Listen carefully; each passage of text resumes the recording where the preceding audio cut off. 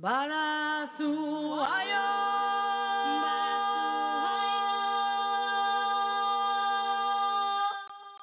Oh, Moniela Guana Mama Kenida Huo.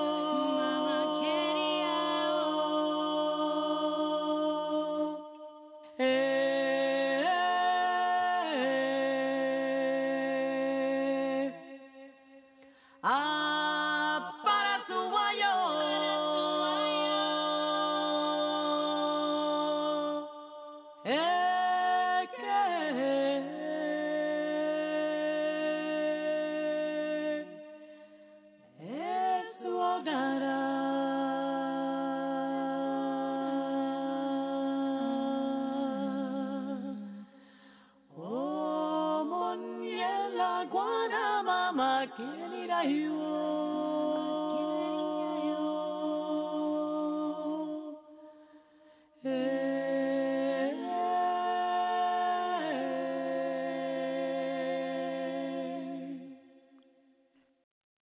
Good morning and welcome to Wanda's Picks, a Black Arts and Cultural program of the African Sisters Media Network. And that was Zion Trinity singing opening prayer to the African deity Eshu Legba, a deity that lets us know that we always have choices. We are never victims, and so we should definitely exercise our options and not feel that there's only one way or one answer to the question we might be facing at that particular moment. And we are so excited to have Risa Simpson, Push Dance Company founder and artistic director, joining us to talk about the 14th home season and the 6th anniversary of Push Fest Dance Festival, which is featuring, among other things, Mothership 3, choreographed by Risa Simpson. We're looking forward to Mothership 3, Mothership 1, and Mothership 2 were awesome. And a world premiere by Gerald Castle, which we will let her tell us about. And there are going to be 4 different programs of local and visiting artists over 3 evenings, Friday through Sunday, September 20th through 22nd at ODC Theater in San Francisco, 3173 17th Street. And so you don't want to sleep on this, and you don't want to not get your tickets, so you should visit pushdance.org/festival. So again, welcome, Risa. Happy to have you joining us. It's been a minute. Yeah. Hi, Wanda. It's great to be back. Thank you for bringing me on the show. Yeah. And so we were talking a little bit beforehand about the some of the behind-the-scenes information about Push Dance Company and Push Fest, and you were saying that you actually you had to take off a year. Yeah. Because you have a little one now who just made his entrance around that time, right? That is true. I have an 11-month-old son, and last year I took a hiatus because I was in the hospital delivering my son, and it was definitely, wonderful. It was a beautiful birth, and he's a wonderful child, and everybody at the festival, they just kind of took over, and it went well, so it was really great. And again, this is coming up, and it just seems like for my life, everything happens in September. So now we're planning his first birthday party. Wow, that is so awesome. Congratulations on that account as well. Wow. So tell us about this iteration of the festival, and maybe we could start with your Mothership 3. Yeah, let's do it. So as I took a hiatus, so did Mothership, and I was working on a multi-year project called Code Lining that filled in for it because I wanted to be there to see the final installment of the trilogy. And Mothership, the whole trilogy, the undertone, well, not actually the undertone, the actual feature of this is Afrofuturism. And for those who are wondering what Afrofuturism is, or you think you may know, it's evolving, but it's an aesthetic of African culture through the lens of African diaspora. And that can include pop culture like Missy Elliott or movies like Black Panther. But it can also include art and science and technology. So it's not always science fiction, as I think, when I was coming into it, I thought it was. It's a broad reimagining of our future by altering storylines from our past. So I just wanted to, just kind of start there and then talk a little bit, about how I needed 3 dance pieces to to really explore Afrofuturism. So my first piece looked at the past, and so I altered a narrative from the past where there's this dystopian, I guess, group of people who didn't know anything about slavery, and all they knew was the founding fathers. And it was so bizarre that they even dressed up like the founding fathers. And then the second one, I looked at the future. And in the future, there was no history of colonization. So colonization didn't exist, and the future just dealt with how another society dealt with just indigenous culture and how it was very prevalent in everything that they did. So there's a lot of spirituality. There was a lot of honoring the ancestors and the elders. So it was a little bit different. And this piece is going to look at the present. So I'm a little nervous about that, but it's going to look at what's going on in 2019. Oh, that sounds really intriguing. Yeah. Okay. Some of the same company members are going to be joining you in this particular iteration of the work. Yes, which is very exciting. I'm glad that I have about 3 folks that have been through 1, 2, and now 3. So that's very exciting. And we always bring on 2 apprentices in the company, so we always have new people. And then we have 2 new company members joining us. Yeah, nice. And who are they? The 2 new company members are Joshua Till and Niara Hardister. If everyone has seen our poster, or if anyone has seen our poster, she is the one that's on the poster. She's our model, I should say. Yeah, so it was really interesting, and as I was looking at how to present the present, I had to go back to Octavia Butler's novels like Kindred. Nice. But I also saw that, the reason why she put date characters in her novels, she got this question from an editor. Asked, I'm going to paraphrase it, but he asked her something along the lines of, like, if you have aliens in your novels, why do you need Black people in them? Wow, seriously? So, seriously, yeah. She made it a point to put Black people in her novels to make them characters that interface or interacted with alien beings. And so in my piece, what I decided to do was I told everybody, I was like, you know what? I'm going to make all the Black people in the piece aliens. And at first my group was like, what? And I was like, yeah, because when I was dancing, I played the slave, I played the strong-willed Black woman, I played the angry Black woman, but I never got to play a mythical creature. I never got to be a sylph or a fairy, or, you know what I mean? It's like I really wanted to see what it was like to make a piece where we come from another planet to enlighten the people on Earth. Oh, nice. That's great. That's really great. Yeah. And also, I want to allow you an opportunity to like name your other company members, not just the new folks that are joining the company this season. Sure. Returning with us is Ashley Gill. She's our rehearsal director. We have Gal Safon. We have Courtney Hope. And our apprentices are Jean-Paul Alejandro and Annie Aguilar. Mm-hmm. Cool. Yeah. And you are an interdisciplinary artist best known for your choreography and social activism in the San Francisco Bay Area.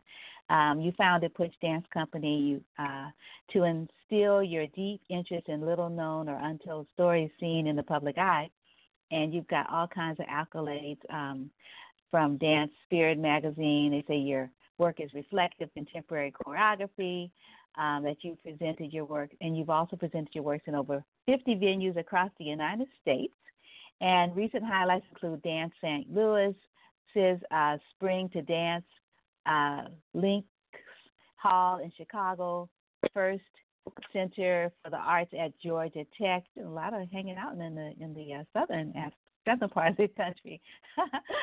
Joy Soho in New York City, Washington Ensemble Theater, Evolve Dance Festival in New York, Los Angeles Theater Center and Black Choreographers Festival, where I think I saw you recently as do you call it mentor choreographer? Another, okay, yeah. And that is true. Young artist. Yeah. Right, yeah, and you were it was the Irie Dance Company choreographer. Drawing a blank right now. Who's the choreographer for Irie? Oh yeah, Sherry Hill. Yeah, Sherry Hill, right? Because she just had the full length piece, and I was not in town, and I missed it. I'm like, darn. I know that was an amazing piece. At least, what I saw when I was mentoring her was about displacement, and she had a really great on it. I loved it. Mhm. Yeah, it was really, really good at that, really nice, funky kind of space in the middle. Like you don't expect to have a dance theater company right there where it is in San Francisco. right. Yeah. Walking distance from Powell Street Bar, and it's just so lovely. It's like I'm really happy that Black Choreographers Festival, that they have art like within the community spaces, which is very nice. Yeah, that is Kendra and Lara have a really good vision for that company, as you do, and you guest taught at ACT, Santa Clara University, UC Davis, Sacramento State, Stanford University, San Francisco State University, Alonzo King Lines Dance Center, First Presents, San Jose Dance Theater, Marin School, and many others. I thought I was going to see your alma mater in there, that you might have taught there too, but I guess not yet. I have, yeah. Oh, yeah. Okay. I don't know if you're done with the list, but I also wanted to mention that Adriana Thompson, the director of Soskin, they have a show going up this weekend. She flew us out to Colorado for 10 days, and she did a partnership with a group called Dance Initiative. So we were in the Rocky Mountains this year to develop the project that I mentioned before, code lining. So I just wanted to also make sure that I put that on the list because it was a wonderful experience to bond with your company members. You learn a lot about people when you're together in the woods for 10 days. And I just want to make sure I mention that too. Oh, certainly. Yeah. And that's not in your list. and I want to let everyone know I'm reading from pushdance.org/Risa. She is the woman of the hour and the minute and the second. And you've got lots of grants, and I really like it that you've done work in public space. I mean, I think I remember seeing you had some work in the Oakland Museum of California. You've had work at Museum of the African Diaspora. It's just like really great to see, like, oh, well, she's here, like right here out in the open. Oh, but it was really great, Yeah, and then I think you've also collaborated with Joanna Haygood's Zacco Dance Company, right? That is true. Yeah, Joanna and I think I started in 2007 collaborating with her, and she's out in the Bayview district. I, after the festival, will be returning to the Bayview Opera House, and that has been a place for a lot of innovation for my work. They've been really generous with their space, and we're rehearsing there now, and we're going to be developing a new piece together. Push and Bayview Opera House are going to be working on a piece on the painter Archibald Motley, who was really popular. Oh, I love his work. It's so like rich in color and playful. Exactly. Yeah, he was wonderful with depicting African Americans in the nighttime scenes, and he really represented the lights and the colors beautifully. Yeah. Okay. Yeah. Was it Harlem Renaissance or other eras? I think it was other eras, but I think that some of his work became very popular during that time. But I'm pretty sure he was a painter during that time. But I think that his work spanned over a couple of different years. Yeah. You've done a lot of work in Bayview in various capacities. I think you did some things around with youth. I think storytelling and film. You collaborated with some of the organizations there in Bayview, besides Zacco, if I'm remembering correctly, on some of your other works that you choreographed. That's true. It started off with mixed messages. We were working, me and my group, with 3rd Street Youth Center and Clinic, and that turned into looking at the naval shipyard and the cleanup there, the toxic cleanup. So we started to evolve it into environmental justice. And I think, overall, I've been kind of like quiet about my art because I always think that I have a lot of time to develop it, and I never really scream or shout, I'm doing this over here. But it's just because sometimes pieces take about 2 years to actually develop and research. So once it's finally going up, it's like, oh, shoot, I probably should have told people that I was doing this like 2 years ago. But Yes. Oh, right. Yeah. Well, I'm glad that I found out about Push Fest before it happened this year, and Mary's really a great partner with you, and so tell us more about Push Fest, especially some of your world premieres and each performance. You have these 4 programs, right? Like that's wow. It's like it's going to be really a jam-packed weekend. it is, and we went from 2 programs to 4 programs this year. But let me tell everybody what Push Fest is, the who, what, when, where. So Push Fest is a dance festival that works with or presents emerging and mid-career choreographers that come from different dance genres. So you can have Kathak dance, classical Indian dance, next to a hip-hop dancer, next to a ballet dancer, next to a modern dancer.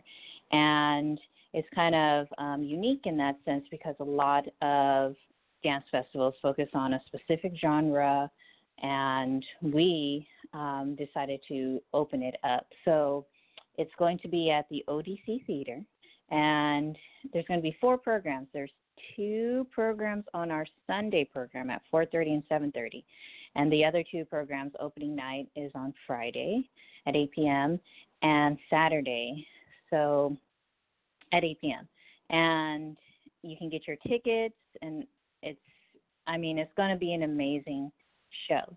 And each year it sells out. And I always tell people, well, if you just buy ahead of time, you don't have to worry about lines and you don't have to be disappointed when you get there. So we're telling everybody to visit our website at www.pushdance.org/festival and get your tickets now. So we have over 20 plus choreographers and over about 50 performers in the show. And we have folks coming from New York like Jamal Jackson, who's returning. He was one of our Push Fest Audience Choice Award winners. So the audience voted for his piece, and he's an award winner. He's coming back on Saturday. We also have Jocelyn Mathis-Reed, who is one of our artists participating in a mentorship program with co-director KT Nelson of ODC. So that is huge. I mean, KT Nelson is an international choreographer, and she's mentoring 3 of our artists. The other 2 are Perry Trono and Bhumi Patel. And Perry will be in Program A, and Bhumi Patel will be doing an installation piece in Program C. So that's exciting. And I've got to visit the rehearsals. We have video up on our Facebook event page if you want to check out what they've been working with KT. We also have coming back to us from Ohio State, we have Nyama McCarthy Brown, and she is a San Francisco native. So she's coming back to us to do a piece with her son, and it's going to be amazing, and that's Program B. And I'm not finished yet. Still, we have people. We have another artist from Indiana, Kathleen Hickey, who will be joining us. And our local artists also include Jennifer Perfilio, you don't want to miss her, Sierra Dawn, you don't want to miss her, Megan Horowitz from San Jose, Tony Nguyen, coming all the way from the Sacramento area. So we're very pleased with the artists we've got. We also have some favorites that are known locally here, Yoyawi Kambara and dancers, and we have David Herrera Performance Company. So I wouldn't miss this show. What it is that for these artists, Push Fest is a time for us to reconnect and all come together. So the spirit on stage is just lifted off the floor when everybody's dancing. Everybody is just so happy to once again be together and in the room for each other. We also focus on marginalized voices and those voices that probably haven't been presented on a stage like this or within the public light.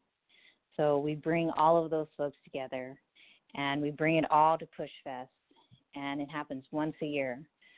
So I'll just say it again. Don't be the one that missed it this year. Yeah, and tell us about, I mentioned earlier that you have a world premiere by Gerald Cassell, and tell us about this work in the choreographer. This is actually a really great story because Gerald Cassell and I knew who Gerald Cassell was. He was a choreographer out of Juilliard in New York. He taught at Juilliard. He had his own dance company, and he came to teach over at UC Santa Cruz. He lives in San Francisco, and this is where his company is based. So he brought me in to do a year-long program called Dancing Around Race, where we just focused on race and racial equity and inequity here in the Bay Area. So when I was looking at Push Lab for this year, typically I ask company members to make a piece, but I had already asked everybody that was returning and my new company members. I didn't want to spring that on them too soon. So I asked Gerald. I was like, Gerald, what do you think about doing Push Lab? So he's our first guest choreographer outside of Push to make a piece, and he has 10 amazing dancers. 2 of our apprentices will be performing in the piece, and Joshua Till, our company member, will be joining them as a guest performer. Mm. And the dancers only have about 6 days to put together a piece. And it was clear that by the first day, this was going to be an amazing work. So he's going to be working without sound, so no music. And he's going to be creating this work for the stage at ODC Theater. We're going to have a showing tonight at Alonzo King Lines Dance Center. So this is perfect timing to be on the show. And that's at 7 p.m. if anyone wants to, get a preview. Gorgeous work. And I love the way that Gerald works. It's very collaborative. It's very just kind of like organic. There's nothing that,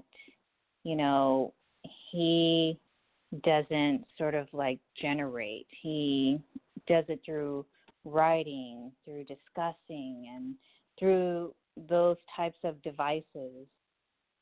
He creates works for different bodies, for different dance backgrounds, and it really all kind of melds together. So I'm glad that I took the chance to ask somebody, to ask somebody else to sort of, come in and help change the process or, what I had done in the past. So I'm very glad that I did, and I think Gerald was the perfect person to do that. Mm-hmm. Wow. Yeah, that is really awesome. Yeah, I'm really looking forward to that. Yeah, because it's your Push Fest is the kind of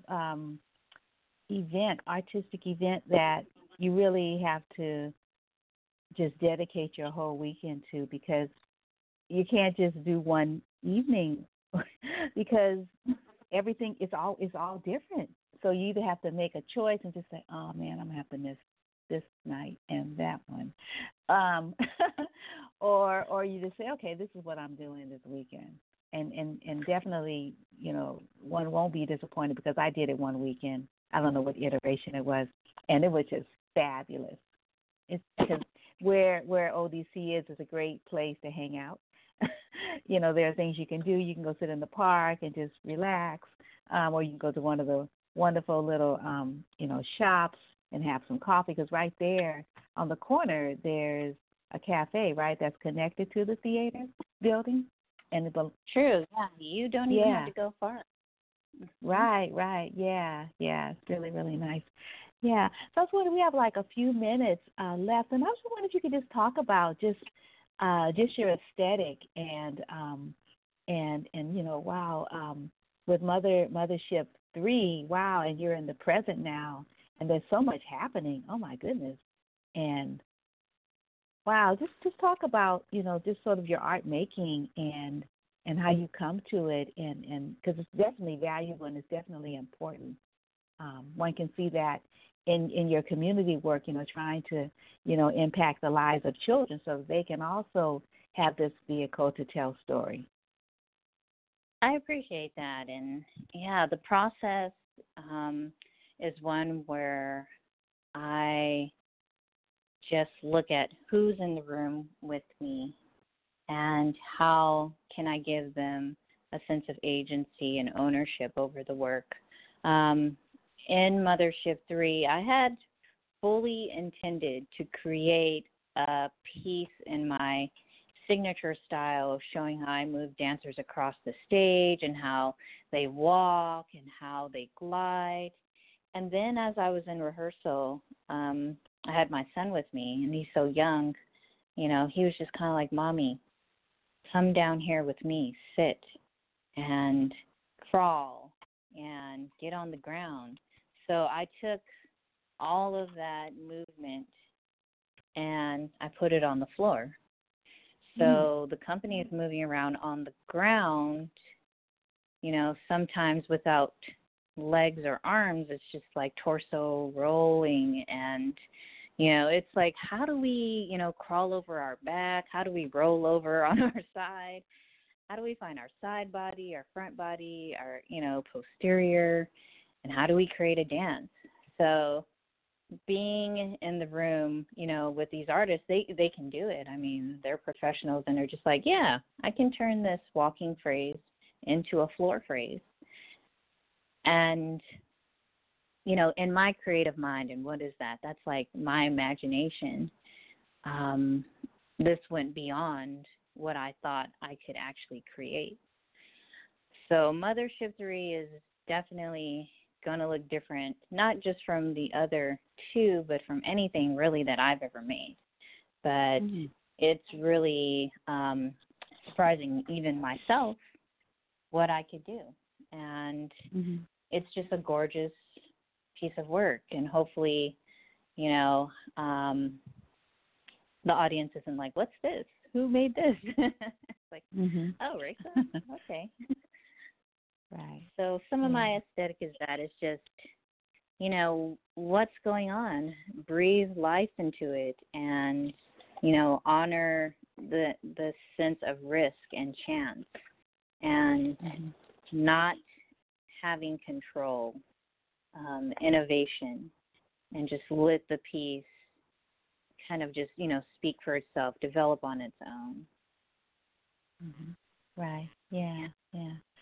Well, thank you, Right. So it's always wonderful to speak to you. Congratulations on, your son's 1 year evolution around the sun.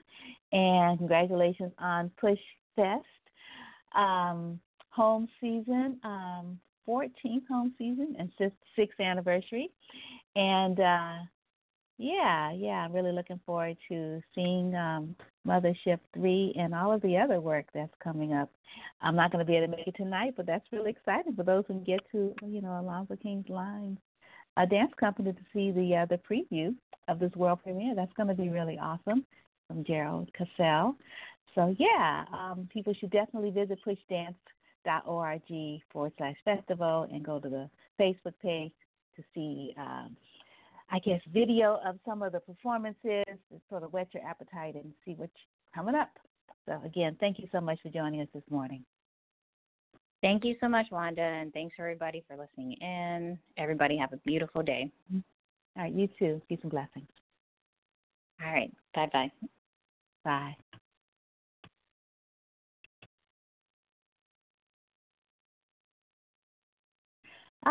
Good morning, Sawyer Rose. Are you with us? Yes, I am. And, hi, Wanda. Good morning. Hi. Good morning. Is Darlene Jane, is she with you as well? I don't hear Darlene. Okay. I meant like in the room with you, like she's right there she's with calling you. in also. Oh, she's calling you separately. Okay. All righty. So let's start with you. So Sawyer Rose is a sculpture, installation, and social practice artist. She's a graduate of Williams College in Massachusetts and currently lives and works in the San Francisco Bay Area. When Darlene Jane Oni Esola joins us, she will join the conversation because there is a wonderful work that has gone up, one of Sawyer's new exhibitions, collaborations, and it's called Counting the Hours, Art, Data, and the Untold Stories of Women's Work, new art exhibition by Sawyer Rose and the Carrying Stones Project at Code and Canvas, 151 Potrero Avenue in San Francisco. And it's up September 19th, so not quite yet. Put in your books, through November 2nd. And the gallery is open Tuesdays and Thursdays from 1 to 6 and Saturday from 12 to 3 and by appointment. And it's a free admission gallery. Oh, wow. And here is Darlene Jane Oni Esola. Am I pronouncing all of those names correctly? Darlene Jane Oni Esola. Uni. Okay. Sorry about that. No worries. Yeah, so Sawyer is in the studio. You all can say hi to each other if you like. Hey, Darlene. Hi, Sawyer. Good morning. Yeah, and Darlene Jane is an Oakland-based exhibiting and teaching artist. And, wow, I love the title, The Carrying Stones Project. Wow, sounds really heavy, but then when you see it, it's like, it just looks so beautiful. Oh my goodness, it's such a beautiful concept. Sort of Thank you. looking at women's work, and the untold stories. I was thinking about the great storyteller Studs Terkel, right? And he he told a lot of stories of the working people, but I don't know. I mean, there were some women in the stories, but not a whole lot because women's work was not necessarily it wasn't necessarily documented in the same way that men's work, was and still is, to a great extent. That's why whenever we see things like, films and books come out, we're like, oh wow, really? A woman was there. She was there. Like, yeah. Yeah. Yeah. So, why don't you tell us, sorry, a little bit about, Counting the Hours exhibition and how you came up with the idea for it? Okay, well, so the Counting the Hours exhibition is a continuation of the work I've been doing with the Carrying Stones Project, all on the topic of women's work inequity. It's got a couple new facets, though, for the new show. So there's two parts, really, to this show. There's the large-scale installation pieces, like the one I made about Darlene's work life. Yeah. And so what I do for those is I find a woman with a really interesting work story. And I like that you brought up stories because I do feel like the project is very much about storytelling, the histories of how women live and what they do. So I developed a timekeeping app where my participants, like Darlene, can track the hours that they spend doing paid labor and unpaid labor and then anything else that they do, which typically turns out to be not many other things, unfortunately. And then I translate that data into a large-scale installation sculpture. So they're really usually modular and color-coded, so you can actually read like, oh, wow, okay, she worked 14 hours in a row and then had 1 hour off. And then what I do is once the sculpture is built, I take a photographic portrait of the subject lifting and carrying the sculpture of her hours. So like literally shouldering her burden in like a real physical way. And then alongside that, when I display it, I actually like tell the woman's history so you can understand what it's all about.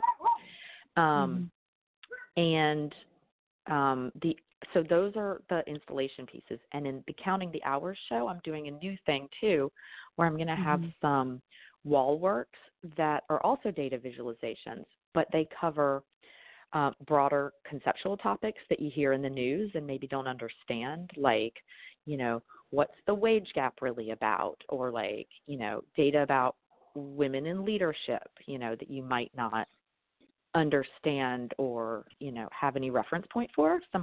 It's all kind of educational in the end. Wow. Yeah. Wow. So Darlene, so like when you lifted, this work, and all these hours, like, wow, it really makes it tangible. How did that, actually when you saw it and then you picked it up, how did that feel? Oh my goodness. Well, it really makes the things that are intangible, in a way, the amount of time that you spend doing something, really, literally, obviously take shape and take form. And I think that a lot of the times, like, we kind of end our days, or at least I end my day, and I'm like, I'm so tired, and I don't even really feel like I did something. But having tracked and really looked at the actual hard data and then the visualization of it, it's like, I'm literally carrying around this stuff pretty much all day. So it was really kind of interesting. Yeah. So it puts a whole another meaning on, that famous book that was looking at, I think, men in war, the things they carried, right? Like, wow, like, people tell you to, like, take it off of yourself, just, once you realize you're carrying something, just if, unless you want to continue carrying, just sort of take it off and put it to the side. But that's not always possible, to remove this constraint that you might not have chosen, but how do you how do you set it aside if this is your livelihood or this is something that you're emotionally vested in? Yes. Right. So when you actually saw this this work, commodify and made things that were intangible, like time is intangible, but we know we can look at our watch like, okay, I've been here 4 hours more than I was supposed to be here, and the time stopped. Like I am not getting paid for this, but Right. I felt a need to stay here and maybe help, this particular student or whatever. Yeah, I was just wondering, just sort of how that, now that you have this artwork, have you reevaluated how you spend your time and what you give your time to? That's a really good question. I think that it's definitely made me think. When I see the actual piece and performance, I think that it's going to like slowly, think these things. The way that we carry this weight, our ideas about labor and like what women should be doing with our time is something that is more often than not inherited. And so, it takes generations to kind of think like, you should be spending this amount of time on other people. You should be spending this amount of time at work. And, only at the end of the day you get this amount of time. So I think that change is not going to happen, unfortunately, very quickly. But I now that I have my mind open to it, kind of slipping in what things I can redistribute the weight, right? Because there's only a certain amount of time in the day. There's responsibilities, and I think it's like about weight redistribution. If we're going to carry the metaphor even further. Yeah. Wow, how interesting. So, Sawyer, what attracted you to Darlene's story? And for our audience, since the exhibit's not open yet, and could you maybe tell them sort of how you interpreted it in the sculpted piece? Sure. So, Darlene and I have known each other for a few years, and I ran into her at an artist talk, and I'm never shy about looking for new participants for my project. So I'm always like, like, what are you doing for work these days? And, so I saw Darlene and we were just chitty-chatting and, I said, and she told me this unbelievable story of all these things that she was involved in, many of them like community volunteerism, which I put that under unpaid labor because it's like caretaking of the larger community. So I put that sort of in the caretaker responsibility section. Anyway, she told me this unbelievable story of all these different things that she had done and was doing and was planning to do. And I was like, oh my gosh, I've struck gold. And I said, I gotta hear your story for my project. And she was game. So we took it from there. And the way that I have visualized it, if I could just, kind of paint a picture. It's a little hard to explain installation art in words, but so as I said, all the pieces are modular. So I got her data. Oh, and I should say that I do a really comprehensive interview with all my participants, so I can really get it's not just about numbers. It's about who they are and storytelling to build bridges to people who've maybe, never even thought about this topic before. It needs to be really human. So I did this whole long interview with her, got sort of the flavor of what it's like to work as Darlene. And then I kind of researched the person. I totally stalk their social media, find out what their favorite color is, anything I can find out about them to make it more about them. I do that. And so what I came up with for Darlene was I have these fabric sacks, and they hang suspended from these poles. And inside the gold ones represent her paid labor. There's a stone, as if she's collected her payment for that hour. And inside the silver ones, there's no stone. It looks like it's sort of fallen out onto the floor. So those are her uncollected hours. And the way I'm hanging it is in sequential order of how she reported it to me. So again, you can actually read, like, this is what Darlene did with these days. So that's what the piece is going to look like. And, you know, it's got little bits and pops of you know, Darlene flavor. It's got, you know, close to her favorite color. It's got, you know, like I vaguely reference like her heritage in different aesthetic parts of it. So it's really fun to, it's like putting together a little puzzle about a person. It's really fun.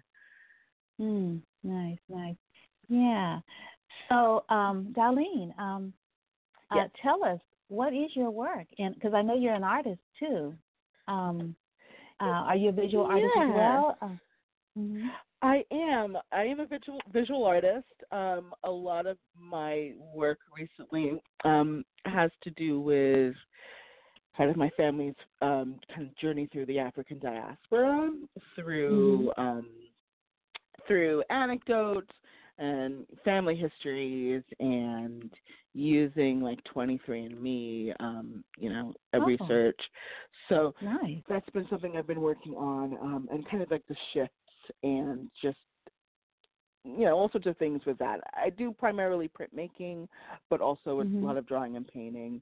I am a teaching artist, so I split my time between my practice and teaching TK through 5th grade art, which is really great. Yeah, and other things. I mean, as Sawyer referenced, I kind of got my hands in a lot of pots. It keeps me busy, but I feel like there's so many kind of opportunities to help change this world that we're living in, and so that's kind of really important to me. Yeah. So yeah, that's me. Nice. Yeah, that sounds awesome. So I know there are some special events happening around the exhibit, but before that, tell us a 23andMe story. A 23andMe story. You know, I think that an ancestry story. Yeah, no, I think that it's interesting to me to see how many different types of people are referenced within that platform. You know, my mother's from Trinidad, my dad's from Nigeria, and so just looking at the way in not so long ago, 4 generations back, to see how my relatives were basically, you know, stolen and kind of taken all over the world. You know, there are people that are closely, slightly distantly related to me, 4th and 5th cousins, you know, that I never would have been able to pick out on the street, that are just literally all over the United States, and have gone back generations. And, you know, that it really only points to one thing. It's like one of those things that we don't have a tendency to talk about because it seems indelicate, but, you know, especially when you're looking at things, and it's like kind of like a really important tie-in, when you're looking at things in an abstract, it feels one way and there's a tendency to put like emotion on it. But when you're looking at data and facts, it's kind of hard to argue, right? You know, so for my parents, knowing where they came from and then just seeing that, you know, I have this like 4th or 5th cousin that's, you know, 100% Irish, that lives, you know, in Minnesota, you know, it really can only be, it really only points to one thing. So it's, to me, that's been kind of a fascinating way to put like the middle passage, and make it real for my own life, and then try to tell a story that's inclusive and, you know, really thinks about all of the different repercussions of that. So, yeah. Wow. Really, really cool. Yeah. So, Sawyer, are these really in-depth interviews? Are they like playing in like, I guess, are they playing on some monitor within the exhibit so people if they want to just spend time with, the character that inspired the work, they can, or even at some. No, I don't record them.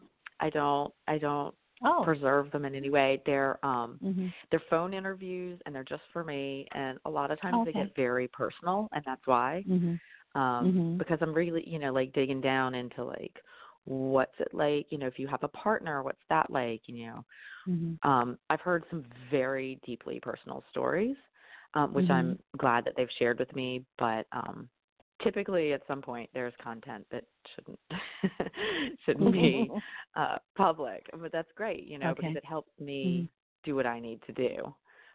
Yeah. Wow. It sounds like you're an anthropologist, archaeologist of the soul spirit.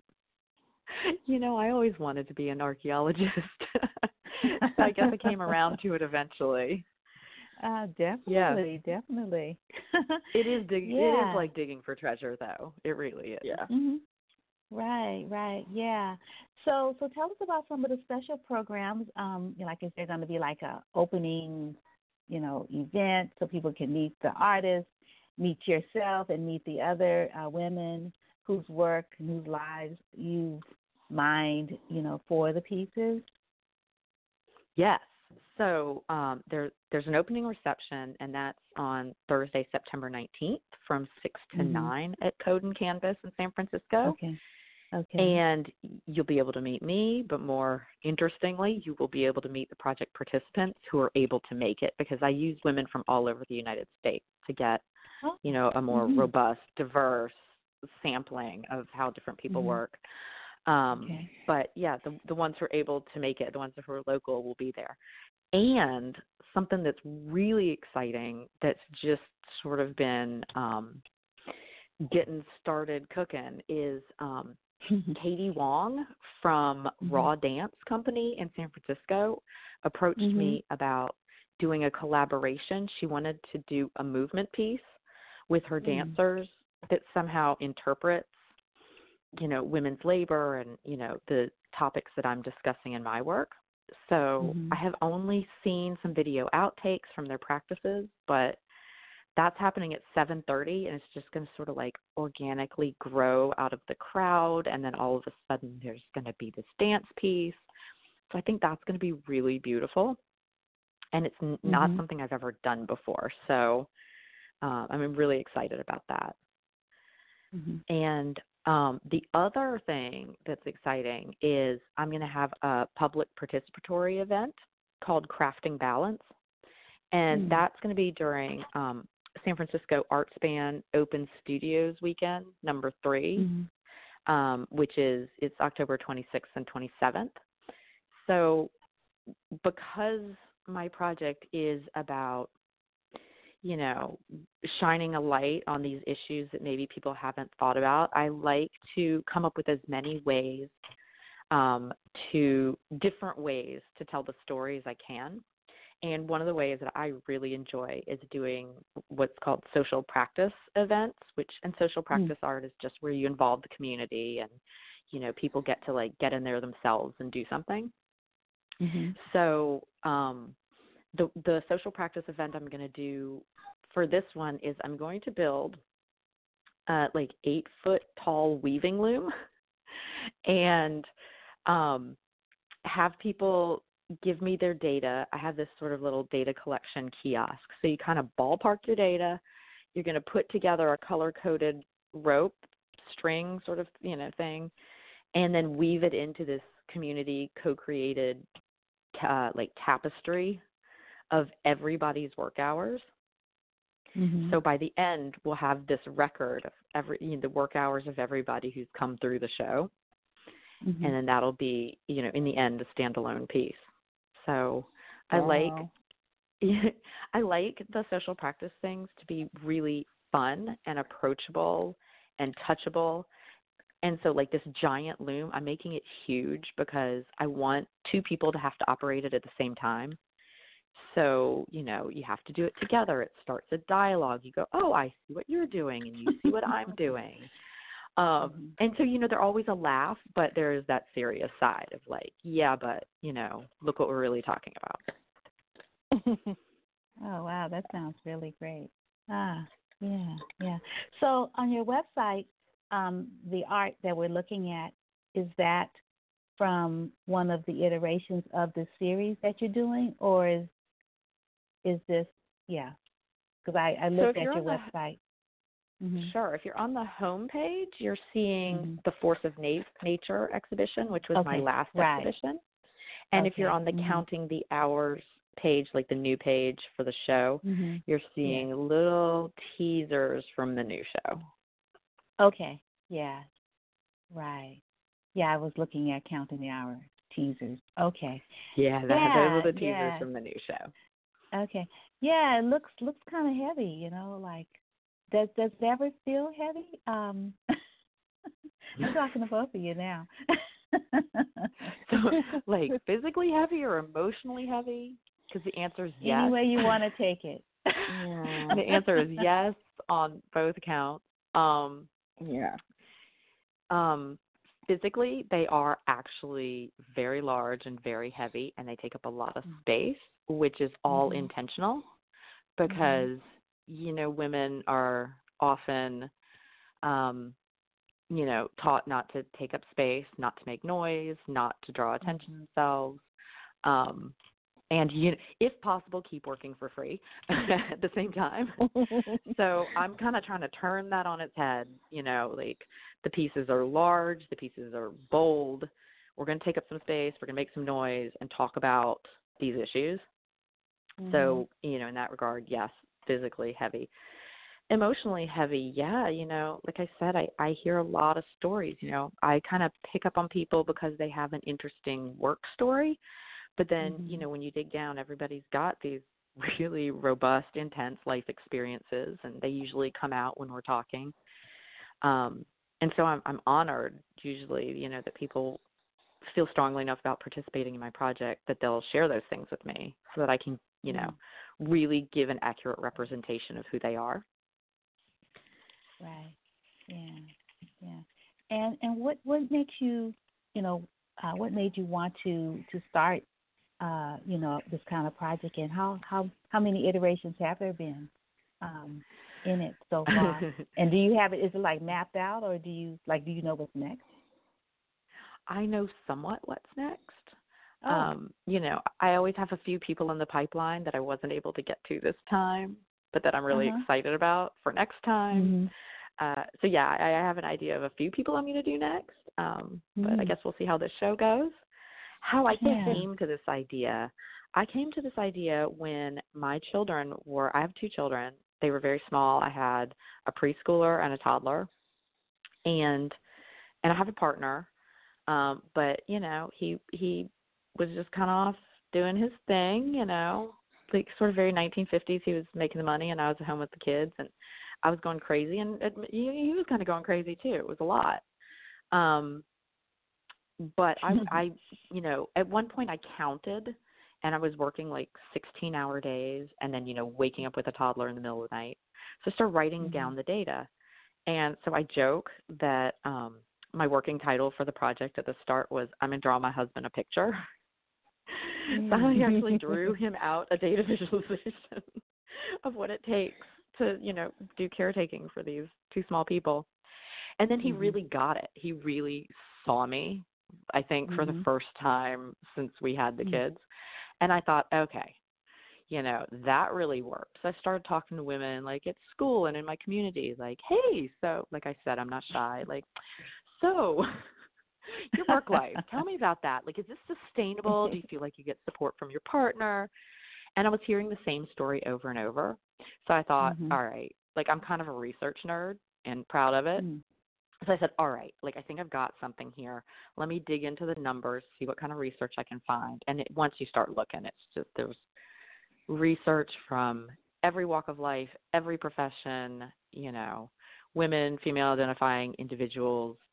There's so much data. So I just got busy at that point. Right. Yeah. Wow. Well, I'm happy you got busy because definitely, these stories that that women are sharing with you, like Darlene Jane. Thank you so much, Darlene. Of course. And others, the other women. And we're kind of out of time, but I was wondering, Sawyer, if you could give us the names of the other women, the other storytellers who's who collaborated with you in this work for this particular iteration of your series. Sure. This one, so Counting Hours. Yeah. No, Counting Hours in the Carrying Stones project. There are 4 women who have their, who have the large scale sculptures. Darlene is one. Thank you, Darlene. Renee Stout, who is this amazing African American artist who lives in Washington D.C., who I met when I was her liaison to her Lifetime Achievement Award. And then I asked her if she'd be in the project, and she said yes, and I was so thrilled. So her story is fascinating. This woman, America, she lives in L.A., and she's a stunt woman and a stunt director and an actress and a mom of a 2-year-old. So that is a fascinating, convoluted story of kind of all the same thing. Yeah.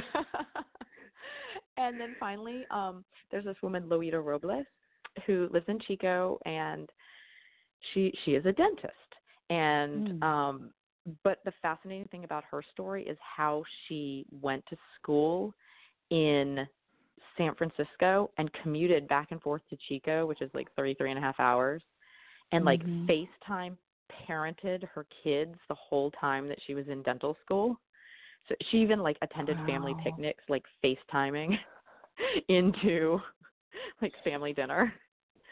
So, just looking at that story gives me goosebumps, because it's look at the lengths that women will go to make everything right and make everything happen and keep everybody happy. It's that's intense. It's a lot. Yeah.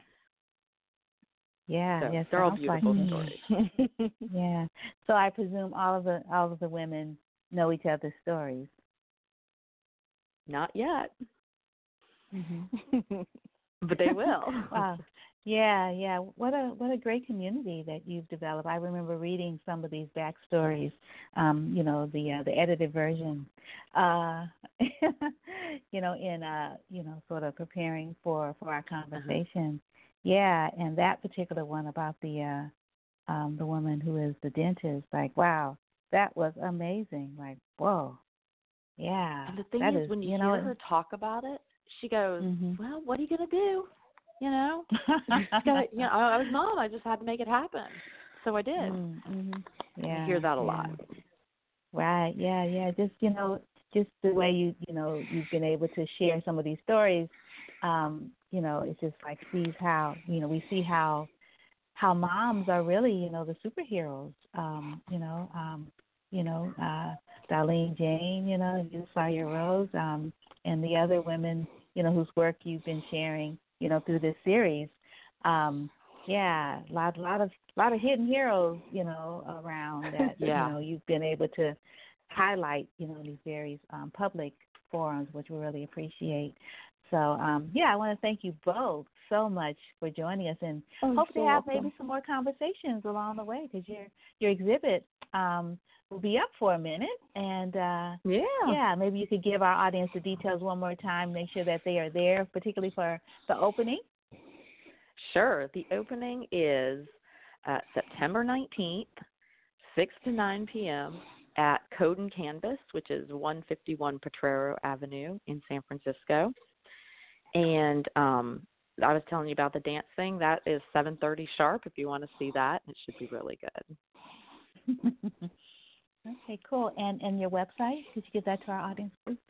Sure. It is carrying-stones.com, and you can find all the information about the show there. Okay, yeah. And Darlene, Jane, do you have a website that you'd like to share with our audience? I do. It's DarleneJaneArt.com. Pretty simple. My first name is spelled Dawline. So, check it out. Thank you. Okay, cool, super, right. Well, thank you both so much for joining us, and I look forward to meeting you at the gallery. I'd like to see the dance production, so I'm going to try to get there on time so I can see it before 7. Thank you, Wanda, so much All for right. having me, and Darlene. You're welcome. You take good care. Bye. Okay, bye-bye. Bye.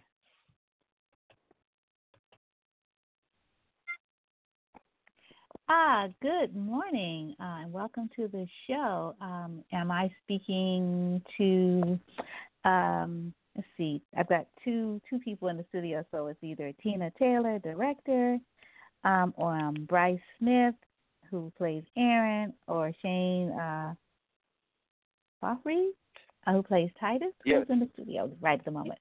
Or is everybody there just sharing two minds? This is Shane, Wanda. Oh, hi, Shane. Hi, how are you? Good morning.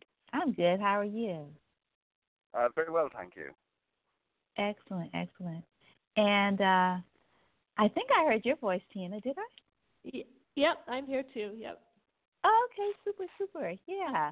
Well, we are talking about Titus and Andronicus at Theater Lunatico. Is that how? Lunatico. Lunatico, yeah, I knew I had the accent in the wrong place. Lunatico. and the show opened last week. Here's our third guest. Oh, good morning, Bryce. How are you? Oh, good. How are you? I'm fine. Your colleagues, Tina and Shane, are in the studio. You can say hi if you like. Oh, hello all. Hey, Bryce. Hi, Bryce. Hey. Yeah. So I was just letting our audience know that Titus and Andronicus opened at Theater Lunatico last week, August 30th, and it continues through the end of September 29th, at Laval Subterranean Theater. And is that in Berkeley? Yes. Right. Yeah. Why don't you give the address, because I don't have it right here where I'm reading. Yeah. The address is 1834 Euclid Avenue, Berkeley. Okay. So we're in the Subterranean Theater just below Laval's Pizza, so you can grab your pizza and beer and come on down to the theater. Yeah. So I have some really long bios, but maybe I'll read the bios maybe after we talk a little bit about this classic play and why Theater Lunatico decided to bring it to the stage right now. It definitely has some current resonance. And your theater, I really would love for you all to talk about it. Theater Lunatico is a different kind of theater. People really sort of feel it. Yes. Tina, do you want to start? Yeah, sorry, could you ask the question again? There was a little interference on my line. So. Okay, sure. Yeah, I was saying that your particular theater Lunatico is I was reading about it, and I rather not read sort of what kind of theater it is. I know you do a lot of physical theater, and then this particular play, I was just wondering, sort of why you decided to bring this particular work to the stage right now, and then we'll shift, and then you're also director. You can talk a little bit about that if you like, and then we can shift and let Shane, who plays Titus, and Bryce, who plays Aaron, talk about their characters and their roles and why they wanted to to be in these particular bring these characters to life, at this point, why they wanted to do this. Yeah. Well, we're doing Titans right now, I think, because of the political climate that we're in, with such a rise in, or it feels like a rise in extremism and very reactionary, a very reactionary climate. And Titus is certainly a play in which revenge and extremely reactionary action is happening, and within the context of a very brutal sexism and a very brutal racism. And so I think that's why I was drawn to it right now, to kind of speak to that climate that we're in. And it's sort of so disheartening to see what seems like this backslide when it comes to addressing systemic racism and sexism. And interestingly, Titus opens with a sort of discussion about democracy, actually, as well. And it seems like we're in a time when our democracy feels so fragile. And so those were the main reasons for choosing this play right now. It's been sort of on my mind to do the play for a while, if nothing else, because it's such a challenge. It's definitely, it feels like Shakespeare threw down the gauntlet a little with this play. It's a very challenging and difficult play to do. And it's nice to have a challenge as a director like that. But it also seemed timely, very timely right now. It's been so disheartening, personally as a woman, having been fighting the feminist cause for so many decades, to feel like we are sliding so far back. And this play certainly addresses those issues. Yeah, thank you. So, let's see, Bryce or Shane, whoever wants to respond to the question can. Whoever wants to do it first. I'll give it a go. Okay. Well, yeah, just like what Tina was saying, it's very appropriate for right now, and the parallels between, what we're seeing in political theater today as what we're bringing to our theater, it's incredible. And Tina, she is staged in a way that makes it very apparent. We're staging in a way where red is red, blue is blue, just as you can see in, as you turn on the TV, CNN versus Fox News. It's shocking. Oh, wow. Yeah.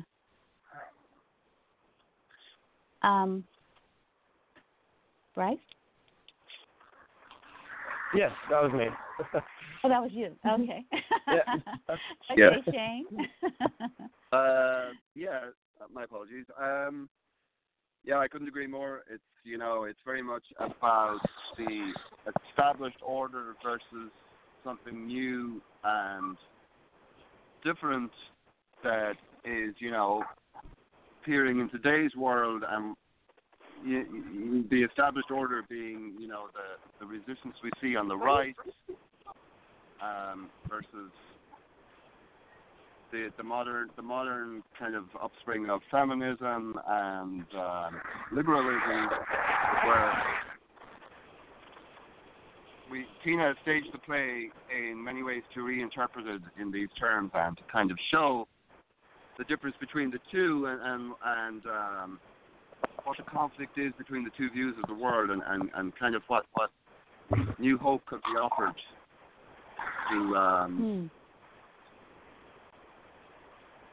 through an alternative, basically. And it's very interesting how Shakespeare wrote this hundreds of years ago, but even today it's resonant and relevant because you can literally interpret the play through that lens, and it just fits it so well. It really tells that story. I think that's the approach that Tina and everybody involved has gone for. Yeah.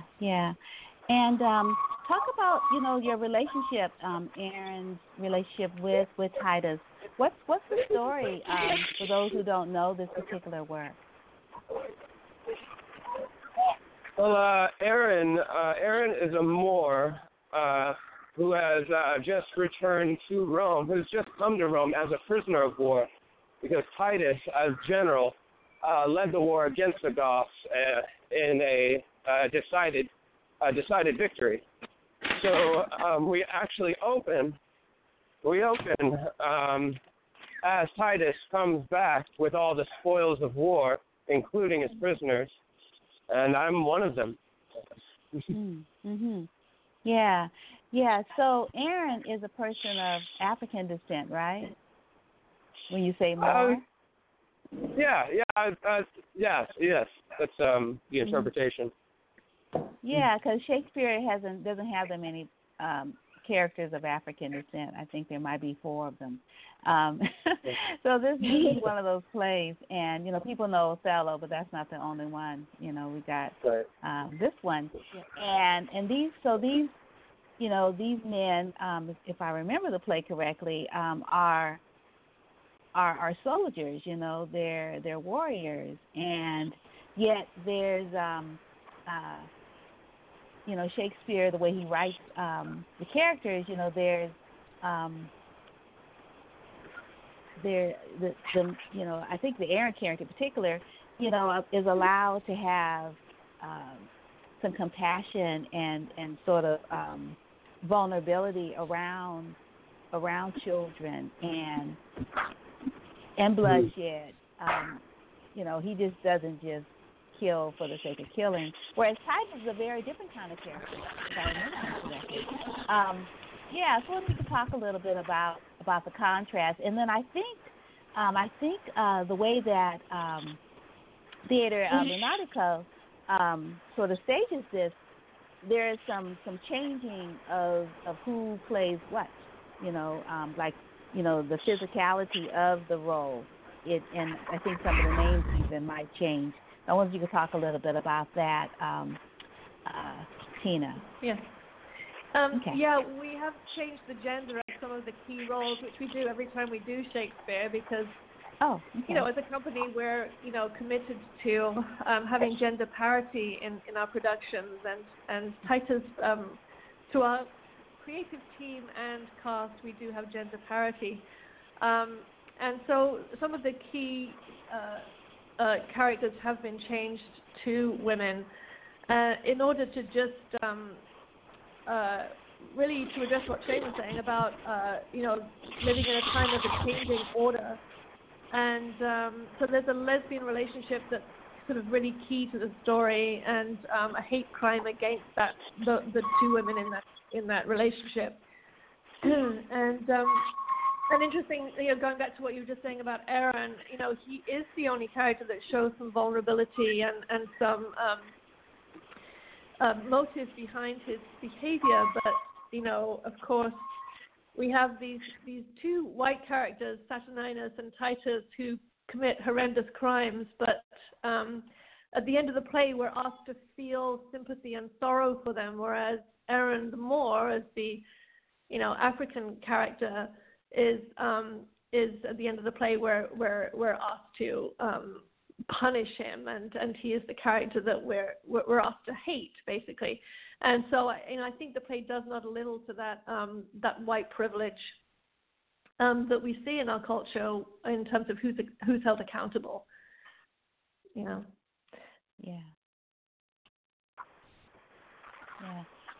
So I was wondering, Bryce, I was reading that this is your second production with Lunatico, and you performed in Dracula with the company last year, and you say in your bio that that exploring a character such as Aaron was new territory for you.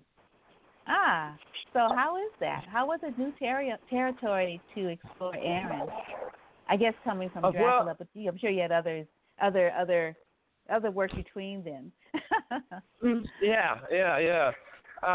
Well, interestingly, I actually did a Death Trap right before this play. So with Clifford Anderson, I got to dabble in being something of like an evil genius who's never really being straight with any of the characters. He's always got that underlying motive going on, this ulterior motive, and it was just so fascinating to explore someone like that, someone that just he's always got something up his sleeve. He's always thinking, he's always plotting. There's always something going on, and yeah, it's been a blast. Yeah, yeah, and your character's relationship, Aaron's relationship with Titus, because he's a prisoner of war, right? Yeah. Yeah, and it seems like that relationship kind of shifts because if I remember correctly, Titus respects Aaron's skill, skill as a soldier. It almost sees him as a peer, I think.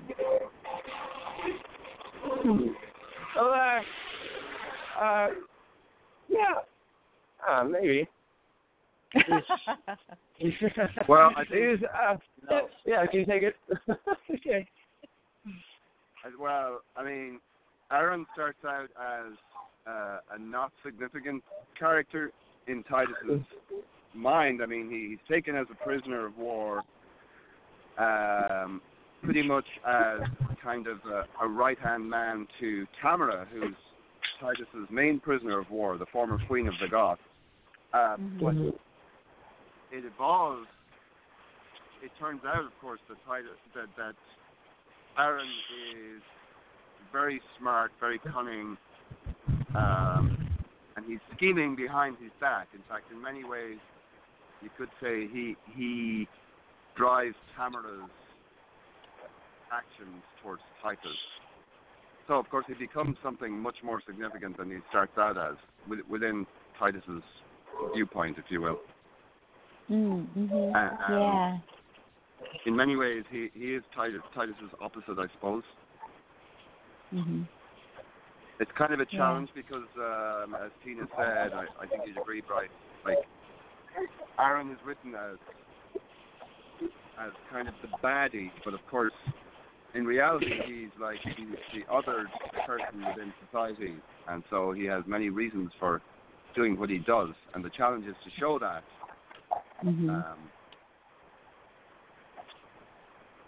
I don't think Titus sees that, of course. Titus doesn't see a lot of things. Yeah. I mean, everyone in the play is blinded by revenge and vengeance and personal vendettas and so forth, you know. Right, yeah. And Shane, how do you pronounce your last name? Well, Fahey would be Okay. the way most Americans say it. Fahey? Yeah, Fahey. Okay. Yeah. Fahey, okay. Yeah, and you last appeared with Lunatico in 2018 as well as Angelo in Measure for Measure, and you more recently were in the chaplain in Ubuntu Theater's Mother Courage, which I thought was really awesome. So I saw you in that, and Duran Duran in Dreams on the Rocks, Barbarella. And you were nominated, congratulations, for a Bay Area Theater Critics Award for your portrayal of David at New Conservatory Theater's For the Love of Comrades. And so, how awesome. Yeah, and then, Tina, I want to read a little bit of your bio. You are the director and the choreographer, and you are the artistic director of Theater Lunatico. You're an English theater artist who's been acting, directing, and facilitating theater both in the UK and California for over 30 years. You were originally a dancer before turning your attention to theater. You have a BA honors in drama and dance from Leeds University in England. And you're skilled in the process of devising original theater through ensemble improvisation. And you've worked in prisons and with community service organizations using theater as a means of conflict resolution. Oh, how wonderful. You also teach Shakespearean acting using your physical theater training as a gateway to decoding and understanding text. You have a deep, intuitive understanding of the craft and acting and enjoy bringing your diverse performance background and spontaneous creativity to your directing and teaching work. Past productions include Shakespeare, Chekhov, Sheridan, Brecht, Bond, Zimmerman, and many original plays devised through ensemble improvisation. And you're going to be directing the West Coast premiere of Convoy 31,000 with Theater Lunatico in the fall of 2019. Maybe we have time. You could tell us about that. I don't know that particular play. But I was wondering, Shane and Bryce and Tina, if you could talk a little bit about this physicality, like what are you doing, in this particular production that sort of makes it original, makes it, because of the physicality that you bring into the work. What does that look like? How does that feel in your body? Well, I think that the feeling it in your body is the key thing, particularly with Shakespeare. It's obviously our focus has to be on the very beautiful, complex language that Shakespeare uses, and that verse form. But also, I think that if you lean too heavily in that direction, Shakespeare can be hard. It can be long and hard to get through. So I think if actors can truly embody what they're saying, it not only helps to tell the story, because Shakespeare does weave these very complex plots, but it animates and enlivens Shakespeare, and we're actually fortunate to be working in a very tiny space, so it's very upfront and close to the audience. But I just feel in general that process for actors of truly embodying what they're saying in a way that's fluid and natural is one of the big tasks that actors have, and that's where I've always I started out as a dancer and then moved into physical theater, and that's for me how theater comes alive, and it's a breakthrough process for actors who get kind of stuck in a very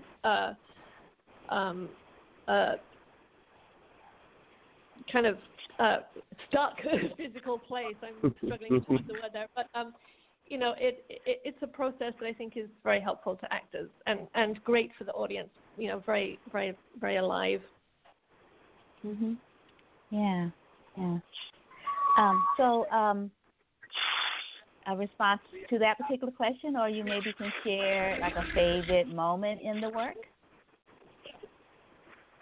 Well, yeah, I agree with Tina in that, we're very fortunate to be working in this small setting because it really forces us as actors to take a careful reexamination in many of the text because, not only are we reciting this verse, but we also need to embody it because the space is in itself very unforgiving in that if we're fake at all with our movements or with what we're saying, it immediately comes across to our audience. So it's working on this. It like you have to believe in everything you're doing and you're saying, and it just makes it all the more powerful as you're doing it. And it comes across to the audience that you are feeling it, that you are, believing in yourself. It comes across very quickly. And it's just it's a great way to do theater. Nice. Yeah, and I think it goes to the heart of it, what Tina said, which is that, when you're using complex language, which is, Shakespeare is a little bit of a foreign language to a lot of people who don't read it every day, obviously. So if you can help tell the story with your body and through physical actions,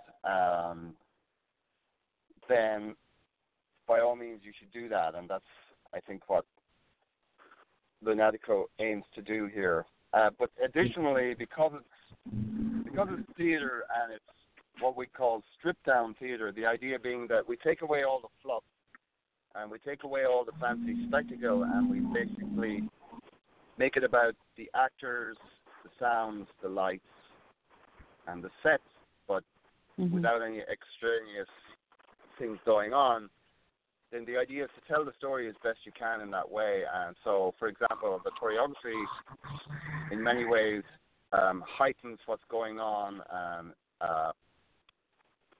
it tends to add in some ways like little abstract interpretations of what's going on in order to, reinforce the picture within the audience's mind. And I think to me, that's what theater should do. It's not cinema, it's not video, it's live. It's live theater, yeah. Mm-hmm. Yeah, it's about people in place and being intimate with your audience. Yeah.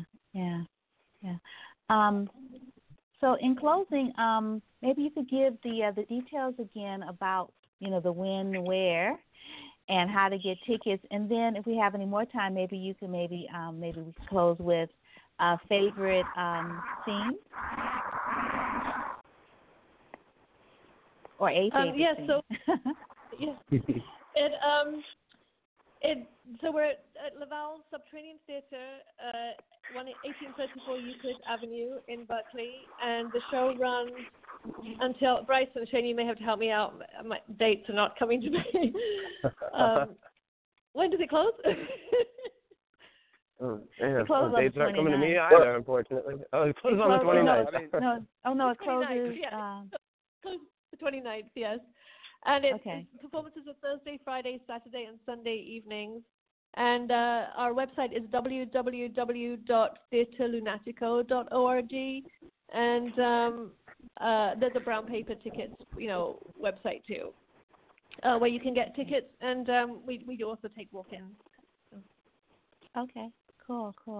Yeah. Favorite. Favorite scene. It's hard to say favorite scene when it's such a brutal play, but there is, the actors are so fine. Bryce and Shane, their performances are amazing. We haven't touched in this interview about a whole other aspect of the play, which is that it centers around the brutal rape of a young woman, Lavinia, played by Isabel Langen, and her work in this play is so stunning and heartbreaking, and I really want to give a shout out to her for the work she's done this time.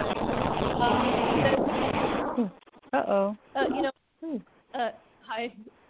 There's a scene where her aunt, in the play, in the original it would be her uncle, but we've swapped the gender, so her aunt discovers her soon after this brutal attack, and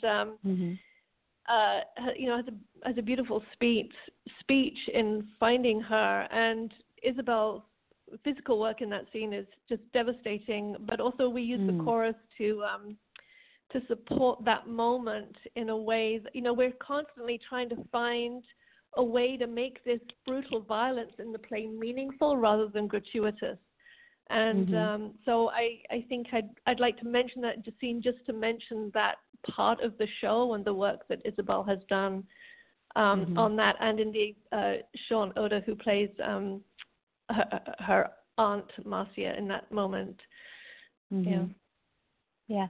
So is that a part of? Because I think you all gave a synopsis earlier on. So is the brutal rape of a character that was a prisoner of war, or was she like? No, she was actually she's Titus's daughter, and rape is plotted by Aaron. Actually, so Bryce could talk us all to that, but it's a retaliation for the at the opening of the play, Titus actually brutally kills Tamara's oldest child, and this is a retaliation for that.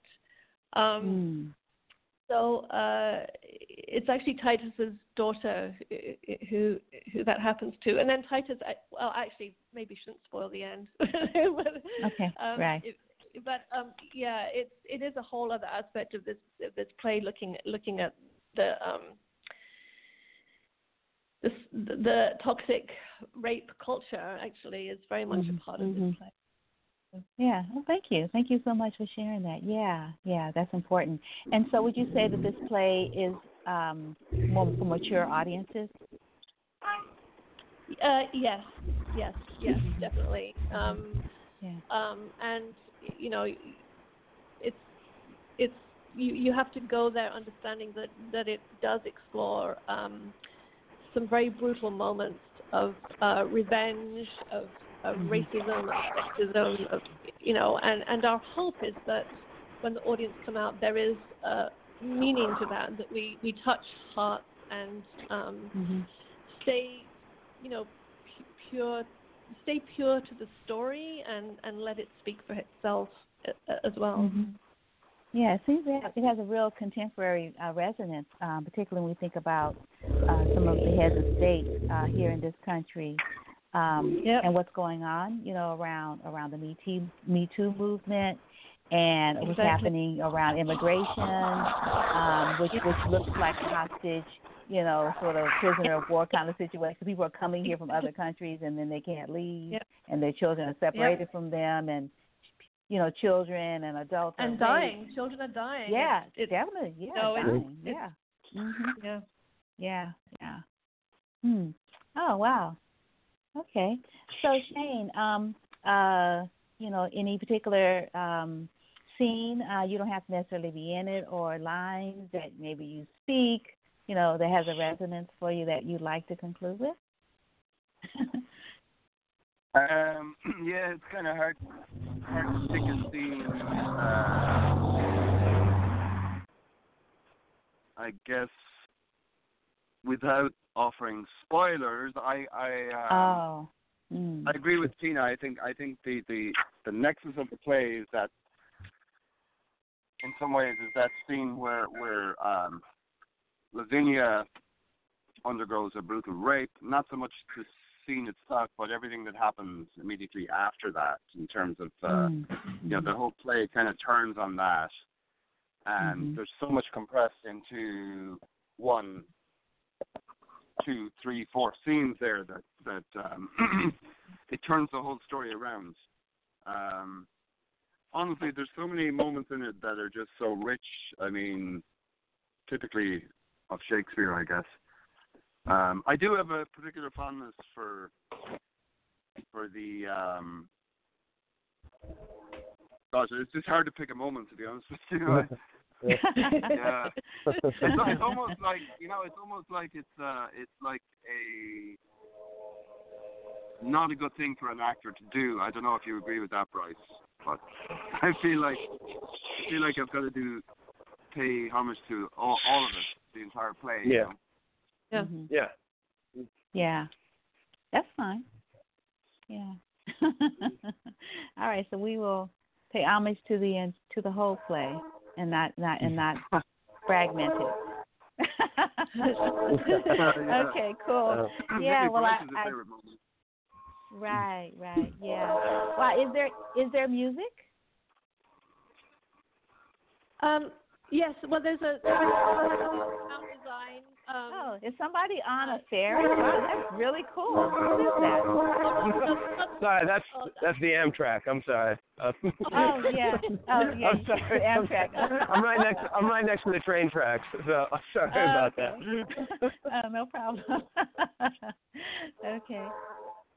There's no musician on the stage, but there is a sound, design to it, to the show.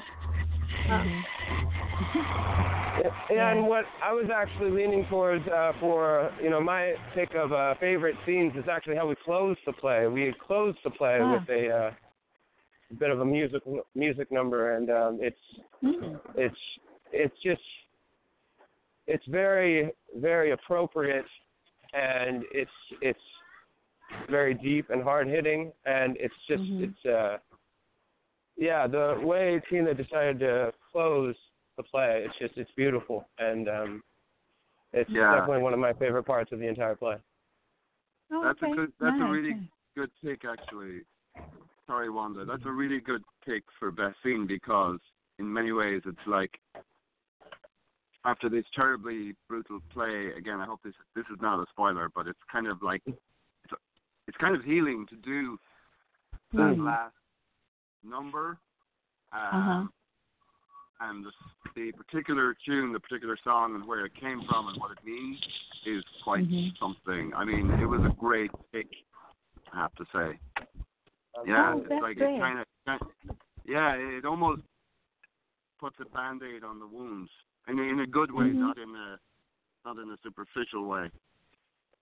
Right. And in many ways, Well, it kind of goes to the heart of what like happens when there's violence and when there's a wound and when there's hate and so forth and all these terrible things that happen to people in life. Really, the only succor or the only kind of healing is through art, through song, through folk tale, and through some kind of communal ritual, which is essentially what a song is. So it's a really good way to round the show, actually. Mhm. Oh wow. Absolutely. Yeah. Oh, thank you so much for offering that, because it sounds like this play is gonna just leave people kind of raw, and so it's great that there's an intention from you, Tina, as director, to give people some hope and some tools, so that they don't walk out, in the wrong way, Right. And it's very important as a director to constantly ask myself, how is this going to land with the audience, and what's the purpose of this? Why are we doing it? What are we, and I always, we actually just dropped that song in, I think within a week of the show opening, because I always like to hold closing the show until the end, so I see the whole thing, see the whole play, and how it's landing, and then really ask that question: how do I want the audience to walk out? And not that I can control how an audience responds or feels in any way, but that I am certainly giving thought to that closure, and the song is sung so beautifully by the cast, and it's heartbreaking. It is heartbreaking, and I got lucky. I really do have a really amazing cast, and we've all worked incredibly well through this play, given the material that we've been able to hold each other in a really good way through some very brutal material. And I hope that comes across to the audience too. The purity of the intention behind doing the show. Right. Yeah. Oh, I'm so looking forward to it this evening. Wow. Yeah. Great. Yeah. Good. Yeah, I look forward to seeing it this evening. I don't think I've ever. I can't remember. Maybe one time seen a play there, and it is really nice and intimate, and so you can really sort of lose yourself, in the work, because you're that close to what's happening. Mm-hmm. So yeah. Well, thank you all so much for joining us to talk about the work and your and why you do what you do. Really appreciate it. But I don't think we talked about why you do what you do. I think I read it in your bio, Tina. So maybe that's a conversation for another time. Yeah. Thank you so much for having us here and listening to our listening to us talk about our art. Thank you so much. Sure. Yeah. Well, hopefully this is a conversation that's going to continue. Good. Thank you. Yeah. All right. Yeah, you take good care. Thank you, Definitely Wanda. stay in touch. Look forward to seeing you this evening. Thank you. Thank you. You're welcome. You have a good rest of the day. Mm-hmm. Thank you so much. You too now. You're welcome. Bye-bye. Bye-bye. Thank you. Mm-hmm. So while we wait for our next guest to join us, we're going to play Sweet Honey in the Rock, like this piece called Hope. If we want hope to survive in this world today, then every day we've got to pray on. If we want hope to survive in this world today, then every day we've got to pray on. If we want hope to survive in this world today, then every day we've got to pray on. If we want hope to survive in this world today, then every day we've got to pray on. If we want hope to survive in this world today, then every day we've got to pray on. If we want hope to survive in this world today, then every day we've got to pray hope to survive in this world today, then every day we've got to work on. If we want hope to survive in this world today, then every day we've got to work on. If we want hope to survive in this world today, then every day we've got to teach on. If we want hope to survive in this world today, then every day we've got to teach on. If we want hope to survive in this world today, then every day we've got to fight on. If we want hope to survive in this world today, then every day we've got to fight on. If we want hope to survive in this world today, then every day we've got to sing on. If we want hope to survive in this world today, then every day we've got to sing on. Sing on, sing on, sing on, sing on, sing on, sing on, sing on, sing on.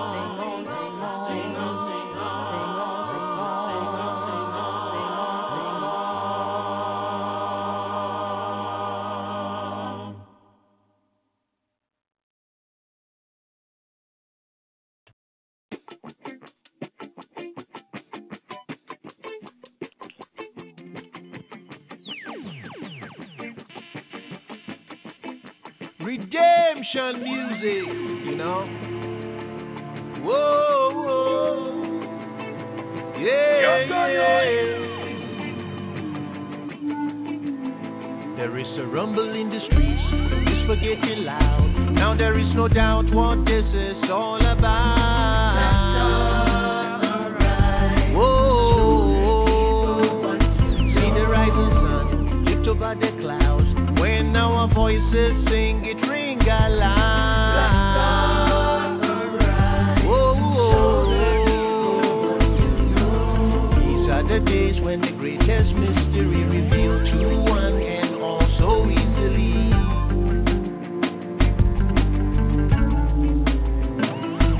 From the darkest hour of the night comes the break of a brand new dawn, like a star. In this day and age, rally round the flag, rally round the flag, Africa away, He's creator, rally round the flag, brother wave the flag, Africa away, black star, remember who you are, remember where you're from. You're gonna know which way the wind will blow. That's alright. Educate your minds, educate your heart. That is the only way this victory will grow. That's alright. Show the people what you know. Rise, ye mighty people, once again. Seize and chart your course of destiny.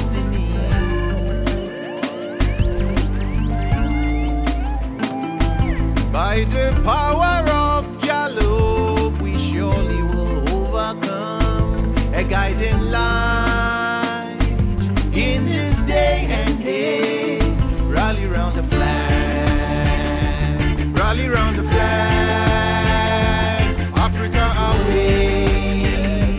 He's creator, rally round the flag, sister wave the flag, Africa away, Ethiopia. We've been here, we're still here. Generations come and go, black people still there. Rise and shine, make we give God the glory. Heights alike and be a part of the story. Don't allow negativity to destroy where. If them can't beat we, them have to join where. This be the time where we're doing it our way. Destiny in our hands, yeah, yeah. Biggly wo, na na na, yeah, yeah, yeah. That's the many, and the woody. We are Black Star, yeah. From the darkest hour of the night comes the break of a brand new day. Like a star in this day and age. Rally round the flag. Rally round the flag. Africa away.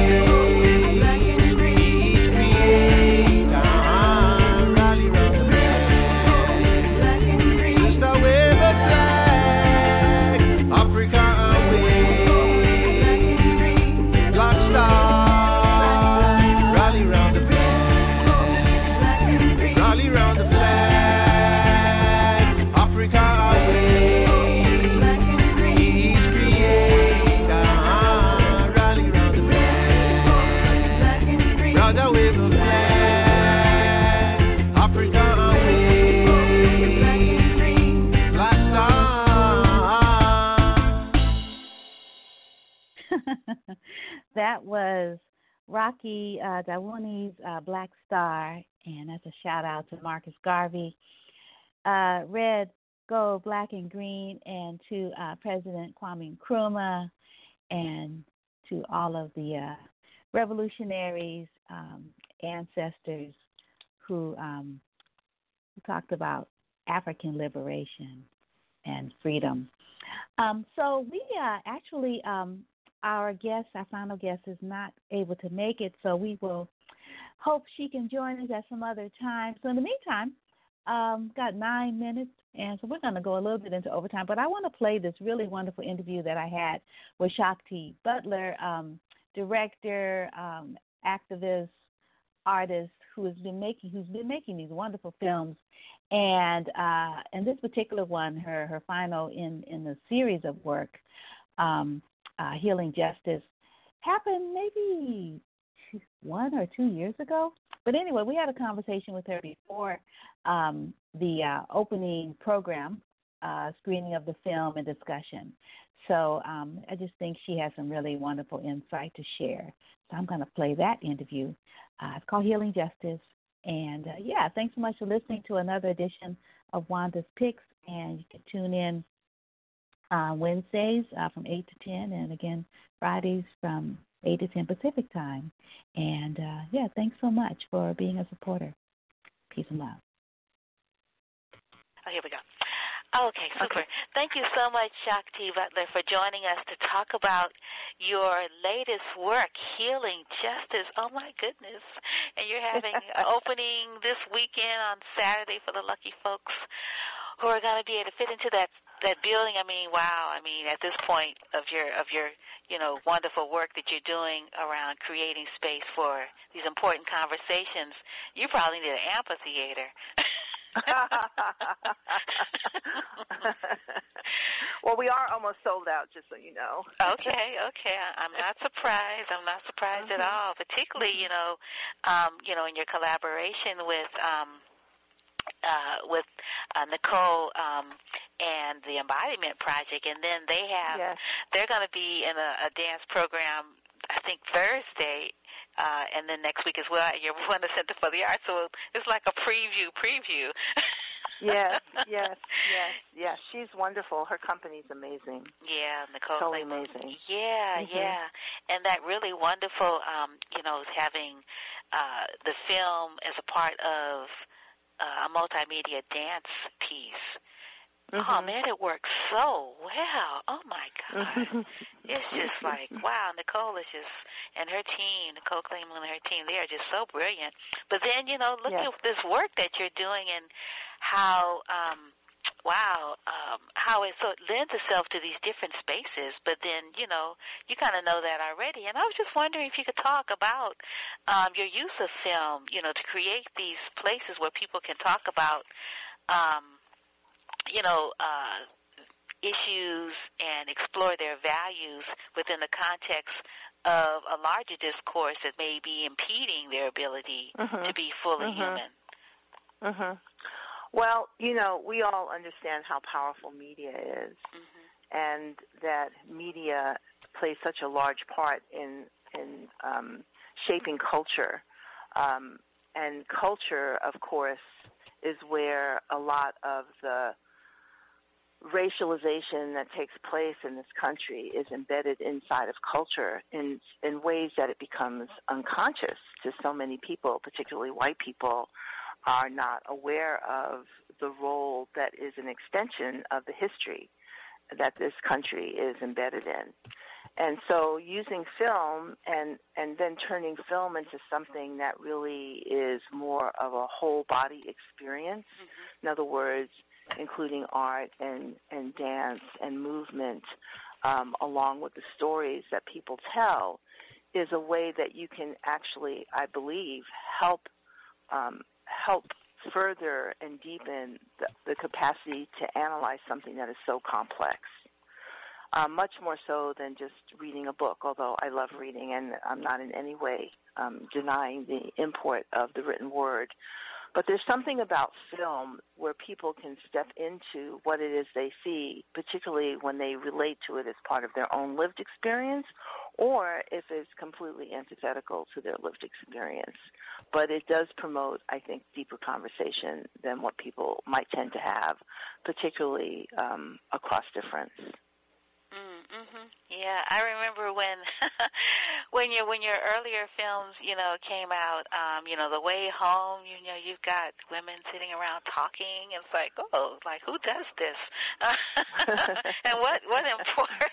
I mean, and then invite us to listen to the conversation and how it affects all of us. And like, wow. So yeah, and then the women you had gathered, having these conversations were,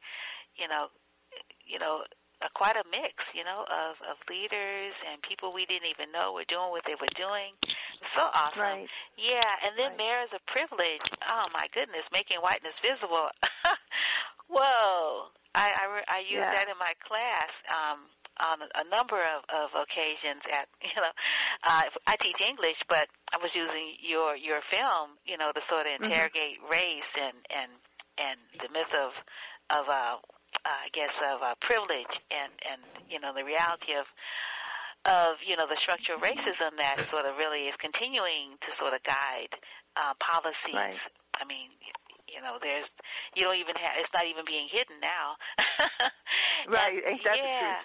And then Light in the Shadow, oh my goodness, and cracking the codes, the system of racial inequity,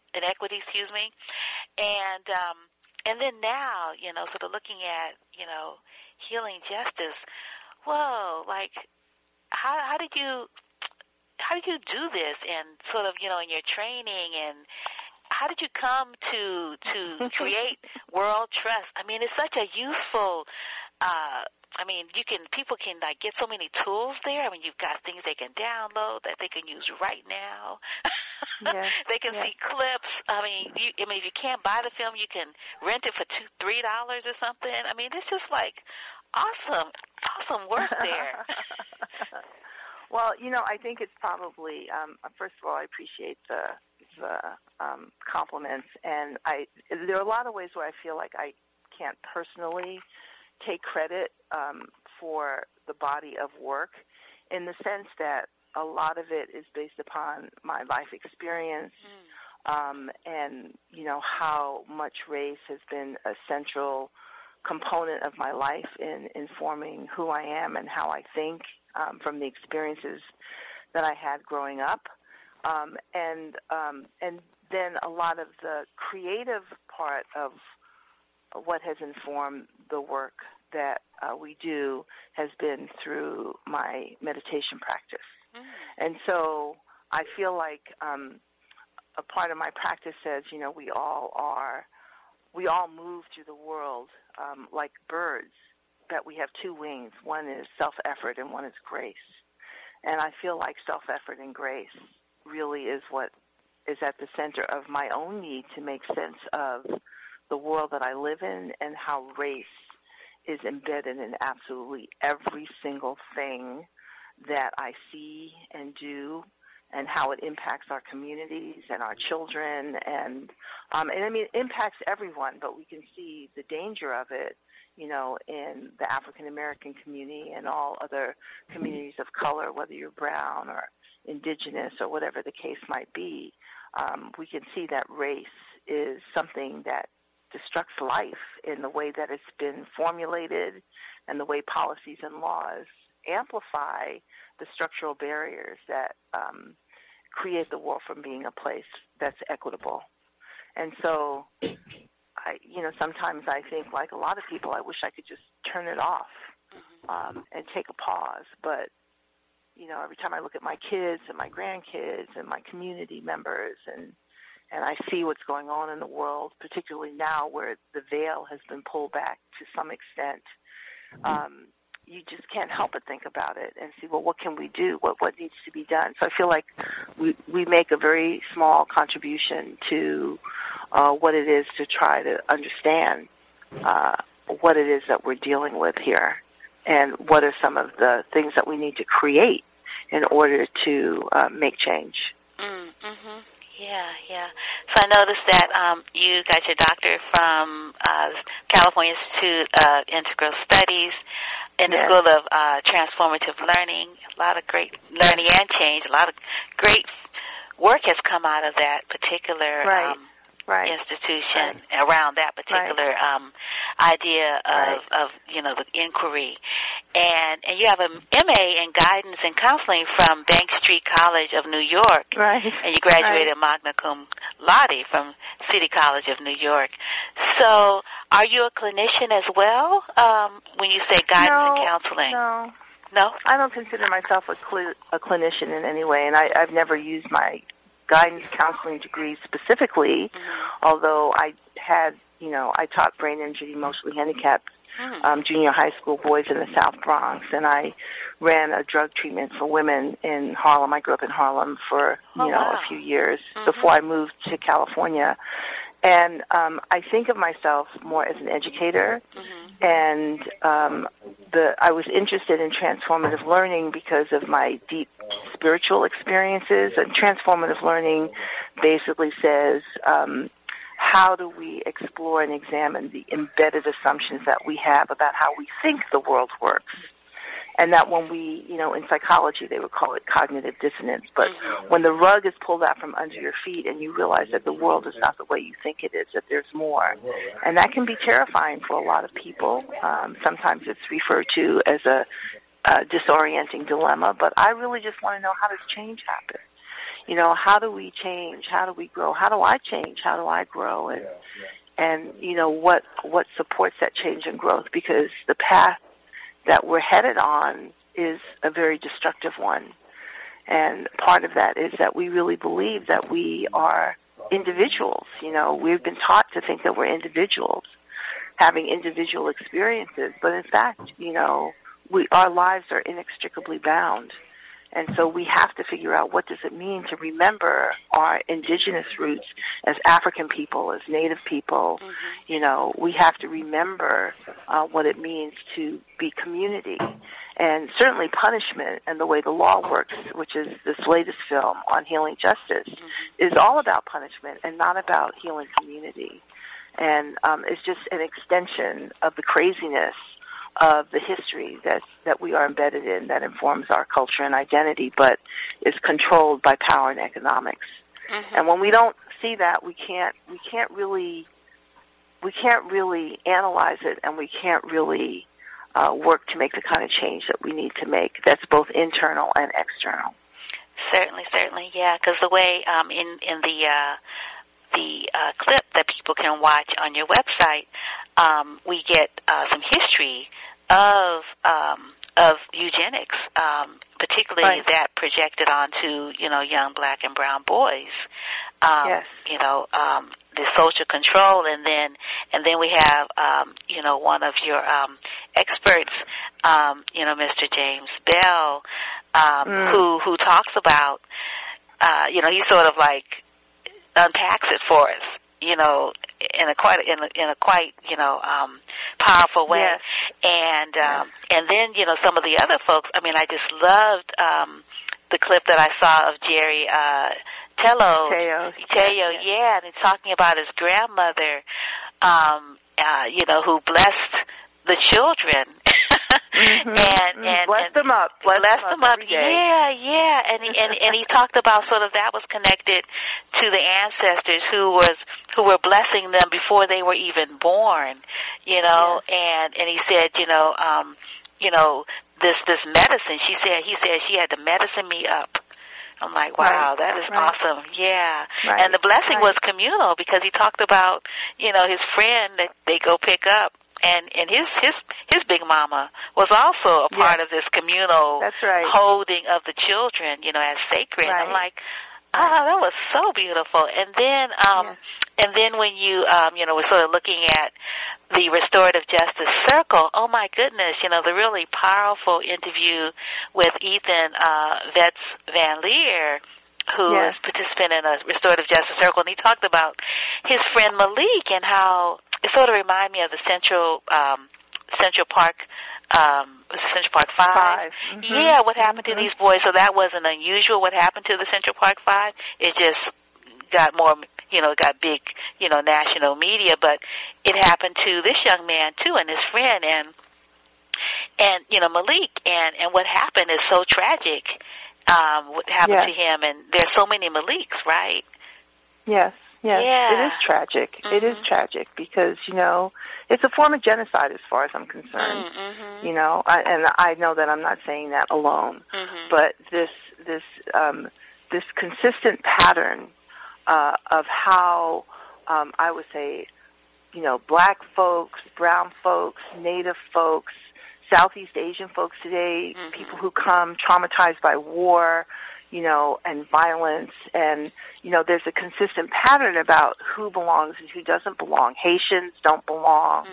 It's nothing new. It's what's always been going on, and the way that we have been resilient and have survived is the way we have managed to love one another in spite of all the ways that we have been traumatized. And when I say we, I use that as a sort of the collective we in terms of the discrepancies in terms of the numbers of who ends up being killed, who ends up in jail, who doesn't go to school, who doesn't graduate, who doesn't have good health care, who doesn't have access to good transportation and jobs and housing, and all of those things are related to each other and supported in the media, supported in the ways that our policies and laws place us at risk on a daily basis.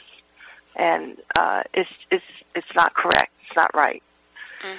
So, but the people, I think that the blessing that I've had in my life is to be able to really hear the stories and record the stories of people who have a lot of knowledge about how all of this works, so that we, meaning the viewer, we can absorb what it is that they have to teach us and use that teaching in order to be persistent or to support us into continuing to make change. Yes, certainly. I got an email about 500 young people who were serving life that are getting ready to come home in Philadelphia, and so got an email call for people in the community to step up to help these young men now older, return to our community and mentor them and help them acclimate themselves back into society, because that's certainly a process, after being away for so long. Yeah. I mean, like I said, like, wow, 500, that's a lot of young people that were snatched out of our community, when they were like, 13, 14, 15. Right. Yeah. It's like, my goodness. Yeah, and yes. It does call for us to gather together. I mean, I think one of the benefits of living in the society we're in today is that it's so clear that we have to come together, that our movement building efforts have to increase, so that when you have 500 young people coming home, it's like, what other organizations that are like Our Joy exist in other parts of the country, so that we can come together and create a network for young people who need support like this. That's part of the challenge of being able to spread the good work that is being done and learning from one another in the process of how to do that work. Mhm. Yeah. Yesterday I went to a really wonderful community meeting that was hosted by BOSS, and it was looking at sort of the effects of felony convictions on people's being able to move in society once they've served their sentences. I mean, there's so much, hundreds of things people can no longer do.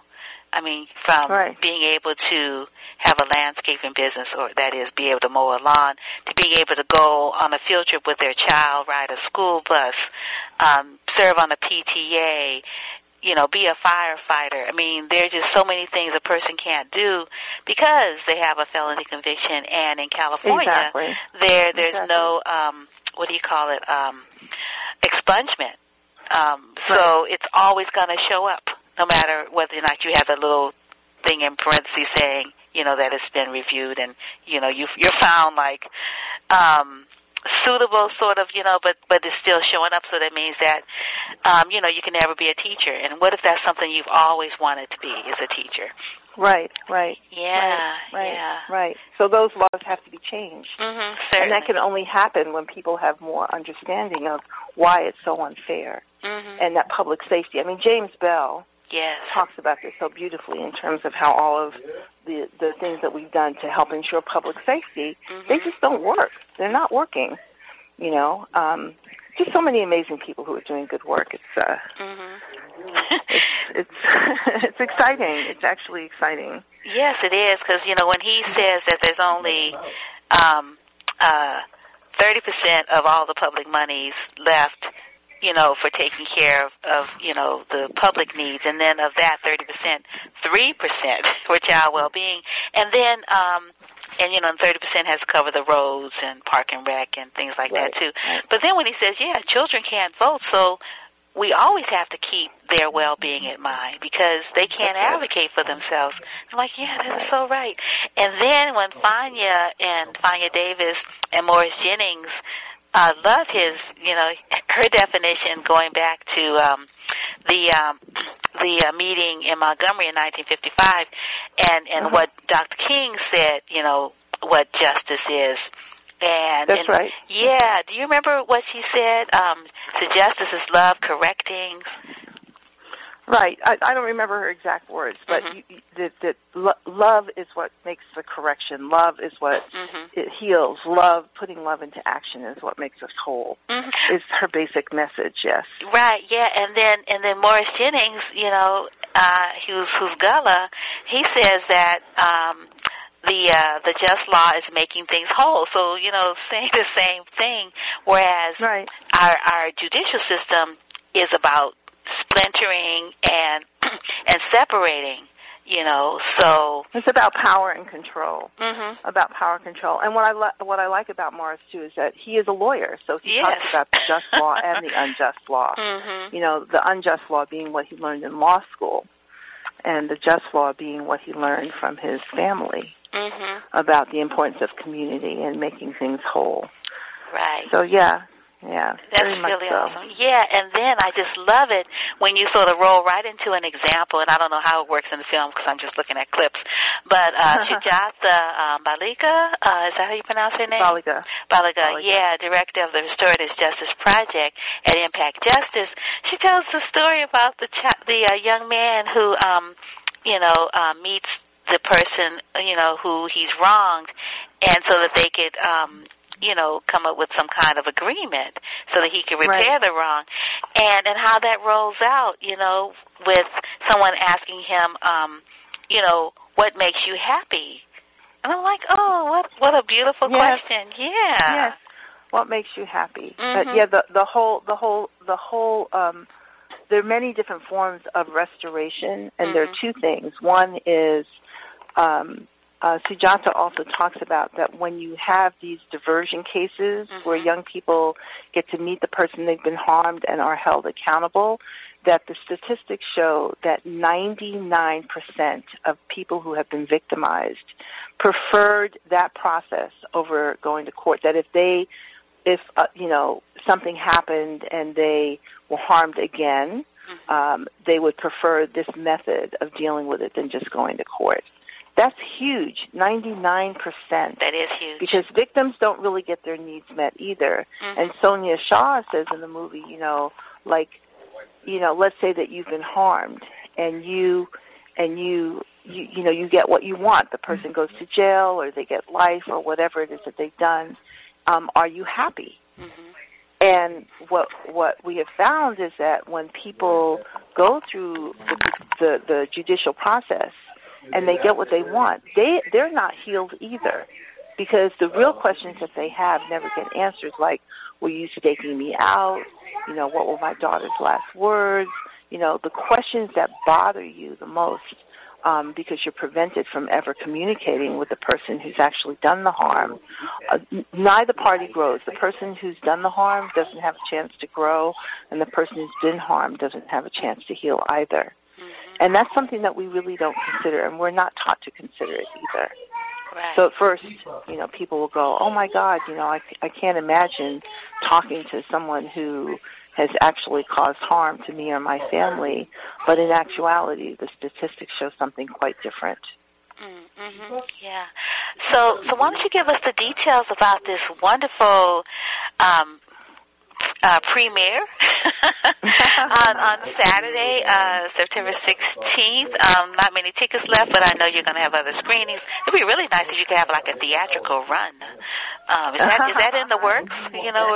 Well, we do have other places in the country where people want to do showings of the film in their community. So if people are interested in attending the premiere this coming Saturday, it begins at, I think, 6:45 is when we're seating people. The doors open at 6:30 at the First Congregational Church on 27th and Harrison in Oakland.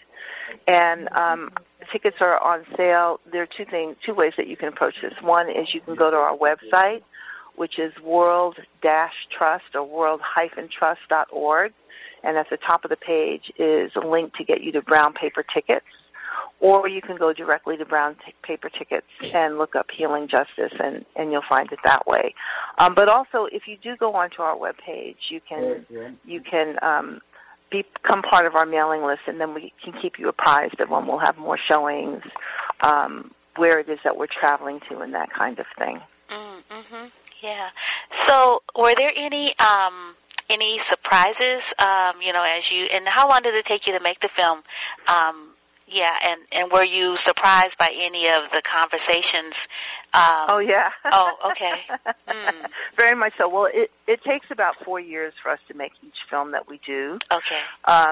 And so there are always surprises, because you may have a plan of what you're trying to accomplish, but when you're filming people who have so much knowledge, I'm learning too. And so, but then putting it all together so that it's in one cohesive piece is always the challenge. And in doing that, there's more learning that happens. And then, of course, we're reading and studying and looking at resources that we can, make part of our resource list. And then we go on to make these racial equity learning modules that help people deepen the conversation. So folks like you who are teaching or working with other people, whether it's a spiritually based or a government organization or whatever that might be, we have all of these other materials that can help you take the conversation deeper. But it's not, of course, just the conversation that we're after. We're after the transformative learning, but we're also after the change. Like, how are we going to put into action what it is that we're learning about? What are we going to do? Collectively and individually, but collectively, what are we going to do in order to address, what the challenges are? Wow, 4 years. Wow. So that means that you have another project underway, huh? No, I think this is my last film. There's a terminus? Oh, my God, seriously? Yeah, this will be my last film of this kind. Yeah. I'm actually looking at working in the field of virtual reality to help create healing, and using that technology and embed it into film. And we're probably going to have a different film crew, like a different, like a little collaborative of filmmakers to make films in the future, because I'm getting older, and there are other ways that I want to explore how we can deepen transformation and healing. Wow. So how long has this journey been? I mean, I know I could crowd to go back, but you could just. I have been on this journey since of making film since 1993. That's when I started making The Way Home, which I finished in 1998. Yeah. And then, each film that followed took, about the same amount of time. Yeah. Wow. Some a little less and some a little more. So you can see that I'm sort of, and I got started in this part of this is my third career, so to speak, if you want to call it a career. So you can tell I'm not at the beginning of my game. I'm more towards the end of this run, and so I'm choosing to try to be the best student I can be and learn some new skills. Yeah. Wow. Well, I want to thank you for all of this wonderful work that you've, been doing, and the work that, in the way that it's going to continue, much success in that. Do you want to talk about your team? Because I know, your husband is intricately involved in this. Yes. We have a very amazing team. So my husband, Rick Butler, who is co-director with me, and also our camera person, is a 4-time Emmy Award-winning cameraman and director. And he doesn't work for World Trust, but we hire him, put a quotation around hire. We hire him in order to, help make the visions that I come up with a reality. And then we have Amy Reeder, who's our operations person, who is, we call her the Operations Empress. She makes everything happen. She's fantastic. And Jenny Burson, who is our communications, and she does some marketing, but she's our communications person, and she schedules all of the jobs. There are 5 of us who are facilitators who travel around the country and sometimes out of the country in order to show films and do the work that we've created, for other groups of people. And then we have, a really strong administrative staff, Avi Chandler and Michelle and Marilyn are, everybody works really hard. So, and then we have other people who are part-time, who work for us, depending upon what we're trying to do. And this event, for example, is managed by our team and people that we've brought in to help make it happen. And then we'll have our gala in June at the Oakland Museum, where hopefully we'll be showing some piece of virtual reality that goes along with this film that can be used in the training components or modules that we are creating. So sign up on our mailing list, and then you'll see everything that we're doing. That's really awesome. And I wanted to ask you lastly, the name of your organization, World Trust, Social Impact through Film and Dialogue. Where did that name come from? Well, World Trust was actually begun as a Boston corporation by someone else, and I was brought into that, and there were 3 of us, and those 2 people, actually it's sort of a story within a story, but those 2 people who I was working with, we bumped heads around race, and they left, and I kept the corporation and made it a California corporation, and so World Trust is a name that I inherited, but I really love it. World Trust Educational Services, Inc. is what we've become, and we have done a lot of powerful work. Joy DeGruy, for example, did a clip for us in Cracking the Code. It's not a clip for us, but there's a clip that she did that has reached more than 30 million people. We have other clips that have also had, like millions and millions of people view them. And so we're really proud of the fact that we are we call ourselves a small but mighty team, that we've been able to stimulate a lot of good thinking around some of these issues that are actually of dire importance. Yes, it's very, very important, and I just love the dialectic process that is a part of all of all of the gatherings, all of the screenings. It's not just watching a movie and then you go home. you sort of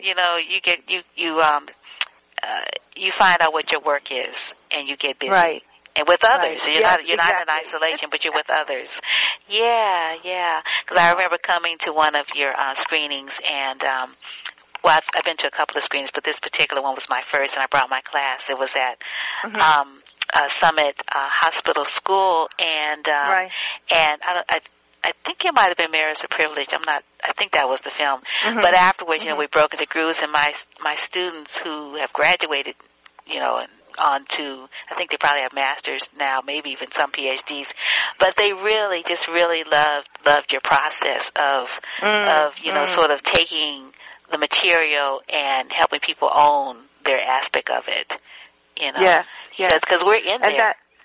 Yes, and that will happen on Saturday. I mean, I remember because we screened Mirrors of Privilege at the same church, and so it was so amazing to look out and see 600 people of all shapes, colors, and sizes talking about race so earnestly. Even though they were very short conversations, we will repeat that process this Saturday, so people will watch part one. There are 3 parts to the film. They'll watch part one and have, like 7 minutes to talk to each other, and then part 2, the same thing. And it's just, all this talk out there, people don't want to talk about race. It's not true. People do want to talk. They just don't know how, or they're afraid, or whatever the case might be. And then there are always these splits that happen in the room, but we seem to be able to have people think outside of their own particular lived experience, maybe include that in what they're talking about, but to be able to think about society as a larger whole, which is what we are. Super. Well, thank you so much, and and have a wonderful screening on Saturday. Yes. It's going to be really fantastic. Yes. And I wanted to